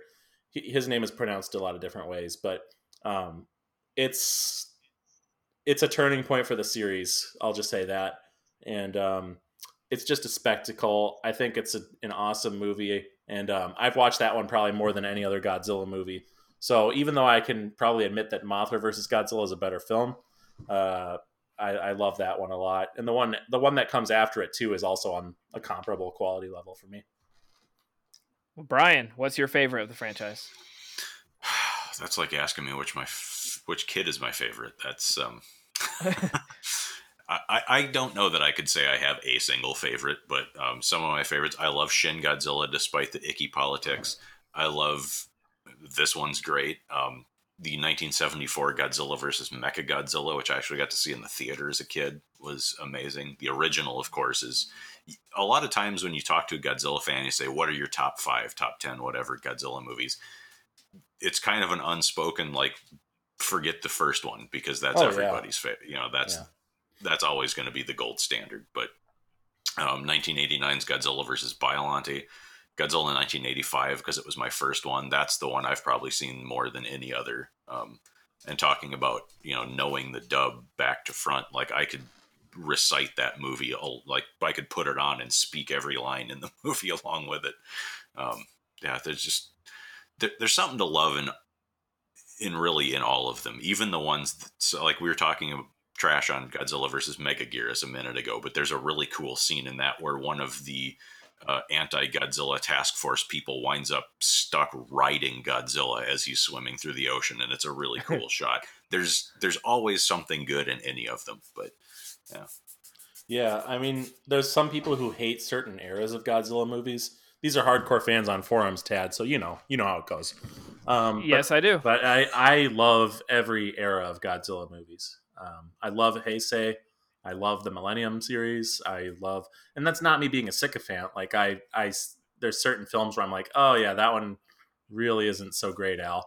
But I don't know. I love getting any chance to spend time with this character. And for me, some of my favorites are Ghidorah the Three-Headed Monster, as I discussed, Mothra vs. Godzilla. I love Godzilla vs. Gigan, actually, which is hell yes, which is one that's not a popular choice necessarily. Return of Godzilla, and I'm just gonna throw it out there.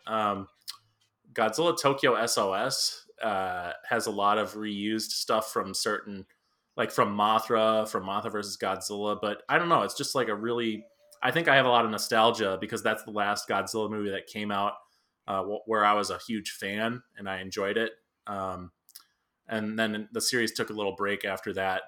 There was a movie following that one, which I did enjoy, but it was like It's called Godzilla Final Wars, and again, that's one where we could do a whole episode on how complicated my relationship is with that one. It's a really weird movie. It's like a Matrix ripoff meets Godzilla Destroy All Monsters meets meets a giant pile of cocaine. yeah, it's really fucking weird. They got the weirdest, like, who is the musician for that film? The composer was someone from Keith Emerson. Yes, right? From Emerson, Lake and Palmer. Lake and Palmer. Okay. But yeah, no, I don't know. And here's the thing, my top 5 will be different any day you ask me. And that's why I say to you, it's not like the jump between season 1 of Twin Peaks and season 2, episode 9 of Twin Peaks. The jump from this movie to the next one. It's a lot of great stuff. It's a fun franchise. So well, I will go ahead. Sorry. I was just going to say there are a couple of last little things about Mothra versus Godzilla I wanted to touch on. We talked some about the cast, and we mentioned the fairies, or the Ailenas, or the Peanuts, as they were called in their singing duo. But we never really touched on Emi and Yumi Ito, who were massive, massive stars, like bigger than even the Toho movie stars that were in the movie. They had crossover popularity into the United States. They appeared on the Danny Kaye and Ed Sullivan. And when they were discussing getting them to do their lines in unison like they do in the movie, it turns out they just did that in real life. So it was a real easy thing for them to translate that to the screen. But yeah, everyone who's ever heard of Mothra knows about the twin fairies. And of course, stardom in the 60s doesn't mean much now unless you're, I don't know, Rock Hudson or somebody who people still recognize. But as far as Japanese stars from the 60s go, they could not possibly have found a bigger draw than Emi and Yumi Ito to be in Mothra and in this movie. It's interesting you say that them talking in unison was just something they did naturally, Brian, because the thing that I was struck by on this watch was just how good they are at it. And it's not like they had to cut so that like the next shot would be them talking in unison. There would be someone would be talking to them and then they would reply in unison. Like, they're very good. I mean, their performance was really good, I think. Yeah. So were they obviously real life twins? Yes. And were they on like US TV before this movie? I don't know the exact timeline of when, but I feel like they were big enough in Japan at the time. They probably would have been known over here. And the original Mothra movie came out in 1961, so there were 3 years between the two movies. But yeah, people would have known who they were, and they were singers first and actors second. So the songs that they perform in the movie, that's really them singing. Okay, and were the songs like their songs or songs written for this movie? They were written for this movie. The song that they sing, standing on the sort of last green unspoiled place on Infant Island that hasn't been ravaged by radiation, that sort of very pretty but very melancholy song, that's called Holy Spring, and that was written by Akira Ifukube, the composer for this. The prayer to Mothra that they sing to wake her up, that was from the original Mothra, and that was written by Koji Yuki. And it was written originally in Japanese, and then he took it to Tokyo University and had it translated by a student there into Indonesian, just to make it, have a little more of an exotic flavor to it.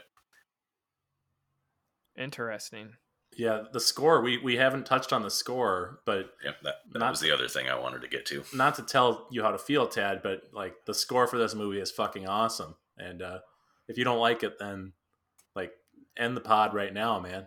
we're not going to be able to talk to you. I think Brian and I are probably in total agreement here. There's a score, or there's a section of the score at the end that's like this 8-minute opus that's like a mix of Godzilla's theme and Mothra's theme. And I don't know, Ifukube, his name's Akira Ifukube. He does the best scores. I think they're some of my favorites ever in terms of film. He he didn't treat these movies as just monster movies. He did great work and was always doing his best, and that's apparent. We talked about how everyone involved is passionate, and that's clear when you listen to the score that Ifukube really, was giving top shelf work, and he was someone who stuck with the franchise for a long time, and they brought him back even in the 90s for the Heisei era. But I think, Brian, you were going to say something about the score?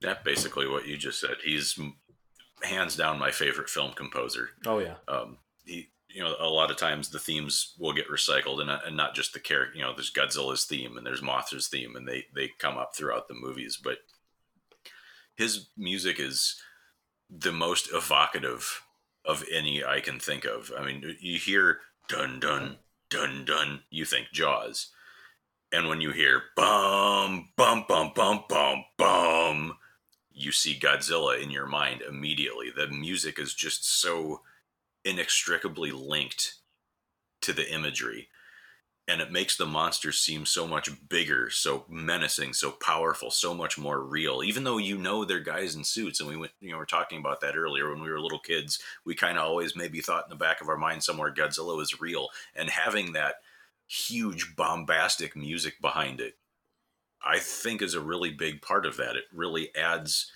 this element of life and power and realism to these movies that you wouldn't get if it was anybody else writing this music.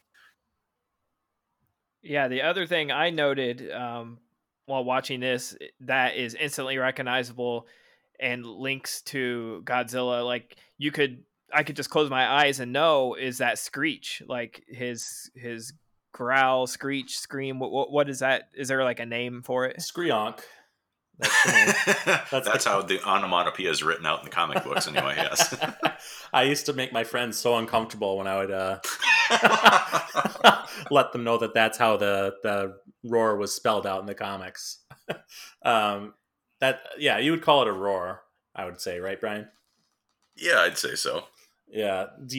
Tad, did you ever learn how that roar was made? No idea. Okay. Brian, take it away. No, I've been monopolizing things. Well, music is your forte. Let me tell you. All I remember is that someone wore a glove, and then they. Okay. Well, in that case, what it was a rubber dipped, like a anti-chemical work glove kind of a thing, and Ifukube took this glove and ran it backwards down the strings of a contrabass, and then recorded the noise and tweaked it a little bit electronically. There's some pitch shifting fiddlery, but yeah, at the heart of it, Godzilla's roar is just an old work glove being scraped down the strings of a stand-up bass. Yeah, and it's just incredible because he has so many different kinds of roars. And when I was a kid, I had no idea it was anything like that. I thought maybe that it was like coming from the suit, like that's how dumb I was. But no, it's just, in seriousness, that's how good the movie was at pulling off the illusion that he's roaring. That's one of my favorite things about these movies is the roars of the. I mean, Mothra's roar is also really awesome. I think that's something that anyone who hears that would know it's Mothra, even if they're not super into Godzilla. Certainly, the roar of Godzilla. No other monster sounds anything like that. It's super iconic. Yeah, there are, right. I can hear it in my head right now. You can think about music stings being iconic, and obviously the Godzilla's music is, but there's, like I said, Jaws music and the Star Wars theme and the Indiana Jones theme, and there are musical themes from lots of things that But I can really only think of maybe 3 super iconic sounds from movies that people hear and know what they are. And even then, it's not ever, some of it's more nerdy shit, but Godzilla's roar, the TARDIS materializing in Doctor Who, and the noise of the Transformers transforming. I have one more. Darth Vader breathing. Oh, sure, yeah. That's probably the number one. Yeah, if you go people, yeah, that's something automatically they know. But what about Jason going chi chi ha ha? Well, that's his theme music. That counts as music because that was okay. Harry Manfredini, the composer, who did that. Is it true that he's that's saying... not Jason like giggling behind his mask? Isn't it true that he's saying something about like kill mama? Yeah, saying killer mom. mommy. Yeah, that sucks. Okay, I'm sorry. When I found that out the other day, I was like, I hate that. I just liked it when I thought it was chi chi ha ha.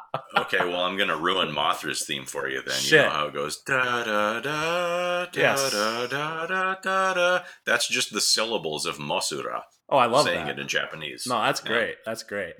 As long as it's not about killing and mom, then that's...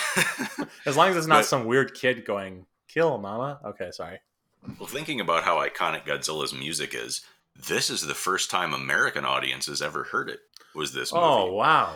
Because it was sort of embryonically present in the original Gojira, but the terror of Godzilla is what that theme is called, was written for King Kong versus Godzilla. But when that was brought over to the States by Universal in 1963, I think, it was made in 62, but I think it came over here in 63. Universal, for some stupid fucking reason, scrapped Ifukube's score and replaced it with a bunch of library music from their old 50s sci-fi stuff. Yeah, Black Lagoon. So when Mothra versus Godzilla came out here, that was the first time people heard, in America anyway, the theme that now is, like I said, synonymous with Godzilla. That's an interesting point. I had never thought about that, but yeah, the King Kong versus Godzilla dub is a fucking train wreck. I hate that thing. I actually like it better than the Japanese version. Really? I think it moves better and I think it's funnier, but the music is trash. Yeah. I get really offended about, and I'm, you can call me a snowflake. I know this is that type of show, but when American studios take the Japanese music out of things and replace it with American music. So it's really more about that than the pacing. Yeah, that is definitely a pet peeve. It also treats the movie seriously for the most part, whereas the Japanese script is more satirical in nature. It's more about like it's honestly similar themes to this one with greed. Yeah, that one's even more anti-capitalist than this one, but it's not as good of a example of what Godzilla can be like. That one's kind of a film apart. It has Godzilla in it, but I don't really think of it as like an essential Godzilla film. And that's where a lot of people disagree with me. Like, I don't know. I don't really love that movie that much. I don't really like it much, to be honest. Shoot, what were you talking about? Music. Music's great. The Godzilla scores are pretty, even there's a guy named Masaru Sato who does some awesome scores as well. His Mechagodzilla theme is second only. Like, Mechagodzilla is the only kaiju that has a better theme song than Godzilla. I'm just gonna come right out and say that. And over between 2014 and 2018, I think was the last one. There were 3 kickstarted concerts performed at G-Fest, which you got to see the last one. Yep. Where we got to see, or hear, I should say, this music performed live by a 60-plus piece orchestra. It was awesome. Now, I'm a metalhead. The shows I go to, and I'm not talking like fucking Five Finger Death Punch garbage. I'm talking real metal. And these kaiju music concerts are the 3 biggest fucking headbangers I've ever been to in my life. That's pretty cool. Yeah, Mechagodzilla's theme is really good. I will say, this might, I don't know. I love the Godzilla theme from Godzilla versus the Smog Monster and Godzilla versus Megalon. I think it's perfect for what those movies are trying to do, Yeah, and those were done by Richiro Manabe, and that's the only composer of the classic era that they didn't touch on in those concerts. Yeah, I think a lot of people probably hate that theme. I like it. It's fun. It's silly. It fits the movies it's in. I was just thinking, what if they tried to use the Terror of Godzilla theme when Godzilla makes his big entrance in Godzilla versus Megalon? Tad will send you I'll edit up a clip of that. You'll find it funny. Trust me. It'll be a while though. But yeah, I it's interesting. There's so many things to love about this franchise, and yet people still are just like, I don't know. It doesn't get enough credit. Like, I remember there was this one time when I was seeing Godzilla versus, or no, actually it was just Godzilla 2014 in the theater. And the girl I was seeing it with, we were trying to decide if we should see X-Men Days of Future Past or Godzilla. And the ticket teller goes, if you want my opinion, it's you should probably see X-Men, because Godzilla, I mean, there's already been, it's a remake, and it's not a new story. And, you know, there's been a million of them. And I was like, there's been a fucking million X-Men stories too, dude. What are you talking about? Yeah, X-Men Days of Future Past is an adaptation of the fucking comic book storyline. Exactly. So don't bitch about that being original. Right, exactly. So that really, I almost got, like, not into a fight, but I did want to snap at him, like, dude, you don't know what the fuck you're talking about. This It's is not what a happens remake. with us nerds. We get very heated about these things. Yeah, it's weird. I would make fun of, like, a fan of any other thing that I'm into for getting pissed about that, but for Godzilla, it's sacred to me. It's my golden goose, as it were. So, Tad, as this is the first time podcast, and we spent most of it talking about us two experienced guys' lengthy love of these things, and this being your first time with this, what did you think of Godzilla's design in this movie? Oh yeah, Because there's tons of Godzilla movies, and he looks a little bit different in all of them. yep. Well, that's what, going from other franchises that I am obsessed with, it's interesting because, every Nightmare on Elm Street movie, Freddy's makeup's different. Every Halloween movie, Michael Myers' mask is slightly different. Jason's look changes every movie. It's just sort of like that, where with my very limited knowledge, I mean, this is sort of the Godzilla look that I have in my head, like the iconic look. I imagine, as a toy collector, I know, NECA has done a version of almost all of them. And so that's sort of been my peek into the difference of the looks, like, but you could line them up in a straight line and I couldn't tell you which one's from which movie I have, cause I just don't know. But, I don't know. It's a cool look. I really don't have anything to compare it to. Is this design one of the, I mean, it seems like the theme music and the score to this movie is beloved. The villain in Mothra is well loved. The cast is well loved. Is the design as equally loved? Yeah. That's the quick answer. It's one of the most beloved of the Godzilla suits.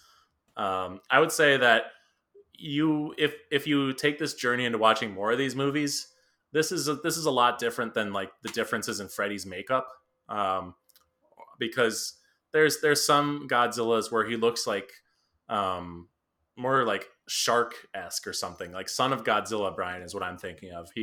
That's a hideous Godzilla costume. It's the worst one. We were talking about Muppets earlier. That looks like somebody microwaved a Muppet. Microwaved the Cookie Monster. Ugly suit, and yet I still love it. He looks like the Cookie Monster in Godzilla versus the Sea Monster. Anyway, that suit, the 65 through 67 suit, is one of my favorites. But all right, I will say I've seen every Nightmare on Elm Street movie at least half a dozen times. I could not, other than maybe from the first one against the rest of them, or maybe it's the second one that he looks drastically different. There's one of them where Freddy looks very different than the others, and I'm not talking about New Nightmare where it's... Yeah. But I honestly can't tell that much. Like, if you showed me the Freddy from the first one and the Freddy from the fifth one, I'd be like, that's the same fucking thing. I don't know, man. But Freddy's dead. He looks like an old grandpa with, like, a lot of pink. He looks like a pink chewing gum grandpa. And Freddy. It looks sort of like, yeah. Look, in Freddy's Dead, he sort of looks like he's wearing a Spirit Halloween mask. Freddy's Dead. Freddy is the lamest. But it's with Godzilla. It's always it's basically the same shape. It's a bipedal dinosaur with 3 big rows of spikes on his back and a long tail and sharp teeth. But within, like, there's been as much variation on that theme as almost there could possibly be. Mm-hmm. And that's another thing I really love about Shin Godzilla, honestly, is they took the design and made it within the parameters of this still looks like Godzilla. That is the coolest, creepiest, most evil, nasty body horror Godzilla. That it's great. He's fucked up. Yeah, he's a mess. In that movie, he is disturbing. Well, I've noticed, like, again, from the action figure collector side of me, looking at these Godzillas. I even saw one today. I went to the comic shop and was looking at some of them because I knew I was recording. And yeah, the Shin Godzilla toy, like if I was going to buy them, that would be one I'd buy, even though I haven't seen the movie, because he just looks badass on your shelf. He has a little head, but it's like an angry look, and he's got sharp edges. It just looks like a much more serious, pissed off version. He's got sharp edges, quite literally. When I got the first of my 2 or 3 SH Monster Arts Shin Godzilla figures, I actually poked, like, to the point where I drew blood, a hole in my finger on one of his dorsal plates, pulling the figure out of the box. Yeah, Shin Godzilla, he's also in constant agony. He seems to hate the fact that he exists. So that's another layer to the character. He's angry, but he's also really sad. He's like, "What? Kill me, kill me, please." I take issue with something you said, Tad. Okay. You called Mothra the villain. She is the, if anything... Well, she's the protector, yes. He comes in and... Oh. So when you said that, I thought you were just talking about Torahata, the human villain. Oh. I thought you were... No. Well, I meant sort of, not necessarily villain was the wrong word to use. Yes. The other creature that is battling Godzilla, because there's, In this one, Godzilla is still very much... Well, not really the bad guy. He's a force of nature, but he's more aggressive and malevolent. Yeah. And whereas Mothra is the sort of the protector of humanity. But yeah, later on, Godzilla becomes a superhero, and then you would consider the monsters he was fighting the villain. One thing that this movie does that I want to touch on really quick is it really goes for the fact that Godzilla is I know I mentioned this already. He's a pissed off animal. And it has 2 scenes that are pretty iconic, which is one where Godzilla stumbles and falls into Nagoya Castle and gets pissed off at it and destroys it. And then there's another one where the tower falls on him and he gets pissed at that and lashes out at it. And he just reminds me of my dog when my dog gets mad at something and jumps at it and tears it to pieces. There's that shot where it's like an in-between shot where the thing's falling on him and then he turns around. I don't think he's ever looked that pissed in any movie since, when the tower falls on him. But yeah, he really just seems like a bull in a china shop in this one. Or maybe some sort of Joker presence where it's like, he doesn't really know what he wants to do, but he doesn't know what he's going to do when he catches that egg, but he wants that egg in that moment. And then he kind of forgets about it after the altercation with Mothra. I always found that kind of funny, where he's like, "Oh man, I've been through so much shit. I'm leaving." Yeah, I'm out of here too much. One thing I didn't notice when I was a kid was that people were saying that Mothra could have finished him off, which is really interesting to think about. Because for me, I never made that connection until this watch. But she does do a really good job fighting against him. It's one of the best fights. One of my favorite fights in movies is her fight, because she's going to die. Like, we know she's near the end of her life, and she's just putting it all out there to try to stop Godzilla. So it's really, the stakes have been, I don't know if the stakes are higher in any other Godzilla fight. Maybe, we'll get into that some other time. But I just love this. I love the movie. I love the fights. When I was a kid, I got pissed at the fact that Godzilla got beaten by the larva, even though he's the bad guy. Just shows no matter where Godzilla is in the film on that spectrum of good or evil, I'm always going to root for him. I think a lot of kids felt that way too. So does the larva have like a name in a name in the canon? Like, is there a better name than just the larva? No, they're all Mothra. Yeah, it's Mothra is sort of a title that gets passed down generationally. And is Mothra sort of the like number one adversary? Like, would you say the most popular outside of Godzilla? As far as, her or Ghidorah. But again, talking about Mothra as an adversary, since she's always unequivocally the good guy or good girl protagonist in whatever story she's in. Yep. As far as most popular villains against Godzilla, it's definitely Ghidorah. Yep. Who Mothra, again, shows up to help him fight. That's the next one, Tad. Yeah. That's really good. Okay.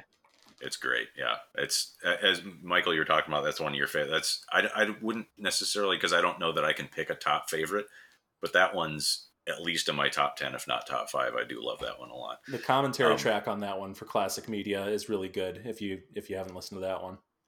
Yeah, that's Stuart Galbraith doing that one, isn't it? Yep. Wait, So I think it's David. I think it's David Kay from the. Oh, is that David Callett who does that one? Yeah. Maybe Galbraith does Astro Monster. Yeah. That's way too in the weeds bullshit for people listening to this. Tad, sorry, this is for the last 2 hours. You're gonna need to be editing this for about like a month, I think. So a quick little brag. I just want to say that when I was in Japan last November for Godzilla's 65th anniversary, at a top secret location deep beneath Mount Fuji, I got to see the egg that the twin larva hatched from. Oh, cool. The case and the dolls that are used not in this, but I think in the next movie, or maybe it's in the first Mothra that played the twins when the people were carrying them around. And I got to touch the caterpillar that bites onto Godzilla's tail and gets thrashed around. Oh my god. Yeah, like it was just sitting there in a box, and I was like, no one told me I can't pet this. You like touch it and it disintegrates, like you just ruined his. It was in rough shape, but yeah. Oh man. Yeah, I'd be afraid to touch it. It actually was interesting because they have a Kong Skull Island type ride at Universal Studios, and going through the queue, they have several creatures, and so they have a larvae that looks just like the ones in this movie, and it's a animatronic, like it's in a glass case, and it moves and looks like it breathes. Wow. And that's instantly what I thought of. And I'll have to send you like some of the videos that people have. Did they rejigger that ride to be for Kong Skull Island now? Because when I was on it a couple of years ago, it was still for Peter Jackson's remake. Well, it's not Skull Island. It's Skull something, but it's not Skull Island. But it's neither. It's a few years old, but I don't think it's really connected to any actual film in the franchise. I think Kong in general is a sort of public domain, like you can use it. No, you can't. Universal will sue the shit out of you if you try to use Kong without a license. I had a question about that. I've noticed that they don't say King Kong in the Legendary movies. So my theory was that you can say Kong, but you can't say... No, because it's licensed. Okay. Kong in the Legendary ones is licensed, because there's this whole big thing between Universal and Toho and RKO and Willis O'Brien and some other... The history of King Kong showing up in Japanese movies is a long and befuddling one, but it involves Frankenstein. It does involve Frankenstein, as a lot of these do, especially in Germany. Long story short, Kong is still a licensed property, and they could have said King if they wanted to. I think they were maybe saving it because he's still a baby in Skull Island. Well, and he's supposed to grow for when he fights Godzilla, because that's the whole tagline, is what is a king to a god? And there's this whole big dumb thing on the internet of people complaining how unrealistic it is that a giant monkey could beat a giant lizard, because we all know that giant monkeys and giant lizards are the pinnacle of realism. Yeah. God damn it, I hate the fandom for this fucking genre. Oh, man. I will say that I don't know why they wouldn't call it Godzilla versus King Kong then. I don't know. And John C. Reilly says, "That's Kong. He's king around here." So I thought they were being cute and like barely getting away with, you know. I just thought I thought that they couldn't say King Kong for whatever reason. Yeah, the only reason I really thought that was because NECA put out that King Kong figure, and it's not specific to any movie. And I've seen several people sort of say that the head that looks like the original movie is, not exact for a reason, because they don't have the likeness right. So they sort of made it inspired by the action figure is not actually specific to any film. It's entirely possible that there's some more rights fuckery with the O'Brien estate regarding the license of the original, or regarding the likeness, of the original Kong. Who knows? Or it just could be that the original Kong in certain iterations looked racist as fuck. Yeah. Yeah, but that's going off onto a whole other tangent. Yeah. I think my only other question I had was when you're counting 35 movies in this franchise, are there any spin-offs that are not considered part of that 35 that don't necessarily are there even any movies that don't have Godzilla, just have the other creatures or kaiju like that are sort of considered part of the series but not in this 35? Yeah, a lot of like Mothra and Rodan started out in their own movies. Varan the Unbelievable. The Hanna-Barbera cartoon isn't canon. Nobody thinks the Matthew Broderick movie counts for anything. There's a whole big world of Toho sci-fi out there. But those wouldn't fall under the Godzilla banner. You wouldn't consider that in the 35 movies. They're still Godzilla properties, but they're not. Yeah, I honestly don't know if the Matthew Broderick movie is counted into that 35 or not. It probably is. So I guess I would think so. It's a movie that has the Godzilla title on it. So I guess technically it counts, even if we don't want to acknowledge it. Well, Toho bought the rights to, well, not bought the rights, but they made a character called Zilla that looks just like Godzilla 1998. So that's how people sort of snuck it into the continuity. And also because he gets killed in Final Wars and they make a bunch of cracks about him being useless. And they also make a joke about it in GMK. Yeah, they do. In GMK, which came out in 2001.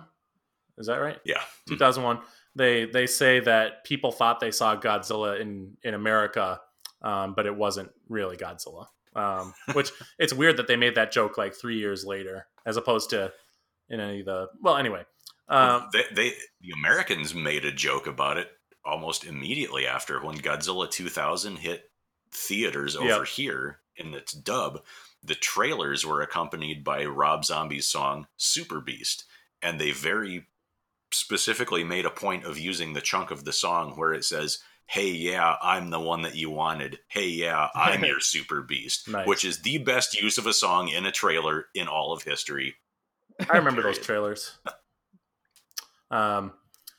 They did use Zilla in the comics. I mean, they're still using Zilla in the comics, so he's sort of become kind of a fun little character. But he's not.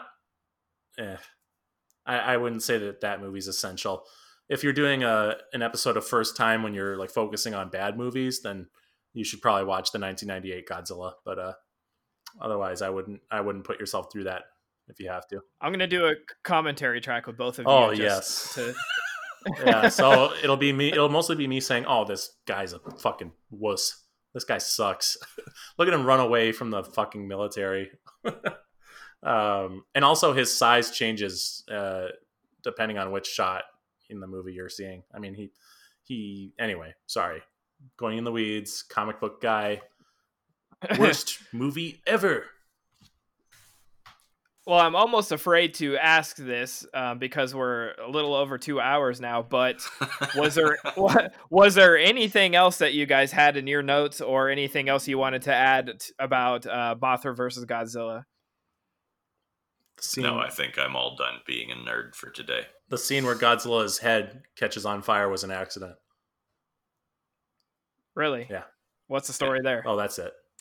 Oh, okay. You want the story? All right. The stuff they used for Mothra's web was a expanding polystyrene product fired from its liquid state under pressure out of a nozzle in the larva's mouth that then, as it hit the air, solidified into that webby shit, and it was super fucking sticky. And just about the only thing that could dissolve it and clean it off of anything it touched, including human skin, which it would burn the shit out of if it touched you, was gasoline. So every time they sprayed it all over Godzilla, they had to clean the suit with gasoline, which isn't a real good thing to have to be doing when you're going to be setting off explosives. Yeah. Wow. Okay. So it's a good thing it didn't get worse than that. Yes. I would. My last thing I would want to say, and this might seem virtue signally or whatever, but we talked a lot about the people behind the scenes that make these movies possible or made these movies possible. But I don't know if Tad knows this. The suits were extremely heavy. It was extremely hard. Like, the people who had to play Godzilla had to be in extremely good shape and put themselves through hell in order to make these movies. There's stories about them passing out. They're being surrounded by controlled explosives. So I would like to take just a second to thank, God, I forgot all their names in that moment. That's really Haruo sad. Nakajima, Yep. Kenpachiro Satsuma, Tom Kitagawa. Those are the big three, and I forget after that. There's a couple of different guys who played him in the 70s. In Son of Godzilla, it was played by briefly Nakajima, but because of the weird long neck of that suit, they had to get taller people to play him, one of whom was a famous Japanese baseball player who broke his hand on the first day and had to be replaced. And then the guy who played him in GMK was different, and so on and so forth. But yes. Yeah, these guys put their bodies through hell. It's like that wrestling thing. They put, you guys put your bodies through hell for us, but it's still real to me, damn it. And thank you guys. You guys rock. And not many of them are still alive today. And if they are, they're not going to sit through 2 hours of this podcast to get to this point. Come on. Actually, most of the people we were all talking about, the only one who's passed Really? is Nakajima. I knew about who Nakajima. I've been lucky enough to meet all three of the big three, the main guys. And Nakajima passed just a couple of months after I met him. And so I'm so glad I took that opportunity. So I'll just say that if you've got a chance to meet one of your heroes, and it seems like a long haul, because he was appearing at a horror convention in Indianapolis, which is like 8+ hours away from where I live. The only way I could possibly make it was to leave after work on the Friday, drive to Indianapolis, show up at a friend's house at like 2:00 in the morning, sleep for a couple hours, get up, go to the convention, turn around and come home, because I had not enough money to stay and make a big day of it. But, power through. If you've got a chance to meet one of your heroes, do it, because that chance could get taken away from you real quick. And I will be forever grateful that I got to meet him. And his daughter, Sonoe Nakajima, comes to a lot of the conventions now. For a long time, they were very underappreciated, or not appreciated at all, as Michael said. They weren't rock stars back then. And in Japan, they still aren't. They find it very weird that us crazy Americans love them so much. Mm-hmm. But I remember walking by Sonoe Nakajima at G-Fest, and I had a T-shirt on that I got from a company called Holy Mountain Printing. That was, the image on the shirt was Godzilla's silhouette standing amongst a bunch of buildings, but then it was like a cutaway shot, so you could see inside was, the likeness of her father, Haruo Nakajima, excuse me, with this big grin on his face, being Godzilla, doing the thing that he loved. And she actually stopped me, and, she doesn't speak a lot of English, but she kind of, waved me down and was like, "Come here, I want to get a picture of you in this T-shirt honoring my father," because that's just not a thing you see in Japan. So yeah, it's pretty cool. Yeah, it's awesome that they even have a thing. I mean, it just goes to show how big the fandom is that G-Fest exists. There's horror conventions, but not a lot of conventions specific to one franchise. And so, having G-Fest exist and having these concerts with the orchestras and everything just shows how culturally important this franchise is. Yeah. It's brought a lot of positivity to a lot of people's lives. I know for me, I'm really grateful. Since this is Thanksgiving, the day after Thanksgiving, we should all say we're really grateful for Godzilla. I mean, Tad, you don't have to, but me and Brian, we can we can say that's what we're thankful for this holiday season. For sure. I know both of you have probably showed your appreciation and thankfulness with your wallets over the years. So yeah. So I'm putting Minya through college, which is Godzilla's kid in this series. Tad. Yeah. So yeah, I'm really glad I finally got to sort of kickstart the Godzilla franchise for myself. I like that I didn't have to start with the first one. I'm glad I got to see this one. I really, really enjoyed it. And it's so great to have you guys on here. And it was sort of nice not having to do research, because I've learned more today than I'll probably ever learn about Godzilla ever again. And like I said, it's nice to be able, if I have questions in the future, or if I, watch a movie and have anything I want to know about, you guys are always just a text or message away. So yeah, did you guys have anything else before we sort of go into our wrap up? I just want to say that if you ever want to have us back, I think I speak for me and Brian when I love talking about this shit. I love Godzilla, and I'll happily come back on anytime, unless this does really series low numbers, and then I will be never welcome back, and I understand. Thank you. And counting the ones Tad's already seen, we've got like 31 more episodes of this we can do, so bring it on. I'm a sucker for content, so this is part 1 of 35, episode 1 of 35. But no, thanks so much, guys, for coming on. Let's see.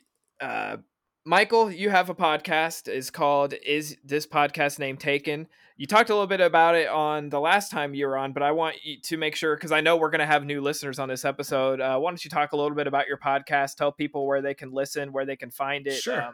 And what you got going on. Sure. Okay. It's a podcast called Is This Podcast Name Taken? And it started out as being mainly focused on post-lockdown hobbies. And what I mean by that is I noticed when I was talking to people, everyone was doing things to help, stay sane during the monotony of lockdown. And the theme of the show is the things we're doing to stay sane in a crazy world. But we really have started just talking about everything under the sun. That question's always going to be a part of it, but the most recent episodes I've recorded have been about wrestling, and the one before that was about Caribou Coffee. So it's a really fun show. I love doing it, and there's like Godzilla, there's an episode for everybody. And I actually had Brian Clark on an episode, and I am going to have Tad Good on a future episode. So if you like either of these guys, you can check it out. You're gonna hear more of their beautiful voices. And even if you don't like me, go listen to his podcast because it's fantastic. I've been a listener, subscriber since the beginning, and it's just cool to see different perspectives and to hear what people are doing right now during this weird time in our history. Yeah, I was really worried that I was going to run out of stuff to talk about like this summer. Like it seemed like things might be getting better, and then we're entering lockdown too, and I'm the material writes itself for the foreseeable future. It's great. Yeah, I think you're good for the winter at the very, very least. So, thank God like 120,000 more people died so your podcast can keep going. That's what I'm thinking. Hey, every time I go to bed, I'm like, thank God. Silver lining, right? You got to find the positives in anything. Why you got to be so fucking negative, man?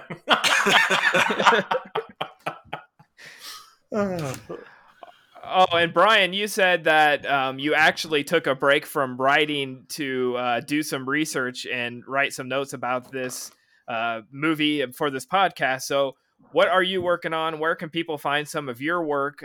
What's going on in your writing? I'm still writing for Scream Magazine. You can check that out at screamhorrormag.com. where you can buy either single issues or you can subscribe for a very cheap price for an issue every other month. It's a great magazine. Starting in 2021, I will have at least an article per issue, or so the editor tells me. So far, I've just had one piece on Son of Kong, but they've got a bunch of mine on deck already, and I'm working on more. Right now, I'm working on a piece on Life Force. Scream Magazine, and I have a blog called Cinemasticist Apocalypse, but it doesn't really get updated that much anymore because I'm kind of focusing on Scream. You can also check out a few short stories I've written on Amazon. Just search my name and you'll find my author page, and the stories are all there. Yeah, and I'll be sure to provide links for anybody listening on all of our social medias and on the notes for this episode, so you guys can just click and check it out. And I highly recommend everything that they've talked about. It's just really cool to see your friends' names on the front cover of Scream Magazine, and it's just great to just have more of my friends creating stuff in this time where there's a lot of negativity and people feel like nothing's happening. Like the last year has sort of flown by, and just finding like creative outlets for all of us is so important. And it's just great to see that you guys in the worst of times are still striving and creating new things and new content. And it's just awesome to see. Yeah. And I got to say that Son of Kong feature was great. I have the magazine right over here. And thank you. Yeah. I read it on my vacation in Yellowstone, and it was the best part of the trip. Just kidding. But it was great, man. And I'm going to have to get a subscription. The article that you did was really great. So guys, check out Scream Magazine. If you're going to check out one of our recommendations, check out Brian's writing. Wow, I'm such a nice, great guy. Wow, you're too sweet. Don't hurt your arm patting yourself on the back. No, I do want to say it's nice that we all support each other, and it's a really cool friendship that we all have. I just want to say, so it's really fun to do podcast episodes with your friends, even if it means it's an epic poem of a podcast episode. No, it's great. I knew exactly what I was getting myself into with both of you on for a Godzilla episode. That's why we've been talking about it for 6 months now, and we finally just hunkered down, figured out a time that worked for us. It took, a holiday for us to actually get the time off to actually sit and do it. But I'm just so stoked that we got it done. And, looking forward to having you guys back on again. I think you guys will have to be recurring guests because I've discovered so much from both of you as far as movies, music, TV, everything. You guys are very different personalities that like very different things, but you both have there's a lot of cross interests in there. We all three like a lot of the same things, and it's just great to bounce off each other. So again, thanks for coming on, and I hope to have you guys on again soon. Thanks for having us. Yeah, it's a pleasure to be here. Skrionk. And we'll talk to yeah, there you go. Can somebody make the sound as a sign out, I'm afraid I don't have my work gloves and contrabass handy. That's okay. We'll just leave it on the word itself. So thanks again, guys, and we'll talk to you next time on First Time Podcast. Thank you again for listening to the First Time Podcast. If you haven't already, please follow us on Instagram, Twitter, and give us a like on Facebook. Follow or subscribe to the First Time Podcast wherever you listen to podcasts. And if you like what you hear, leave a positive rating and review on Apple Podcasts. A huge thank you goes out to Scott Schreiner of Weezer for our intro and outro music. Last but not least, do us a favor and share this podcast with someone else who might enjoy it. We appreciate your support.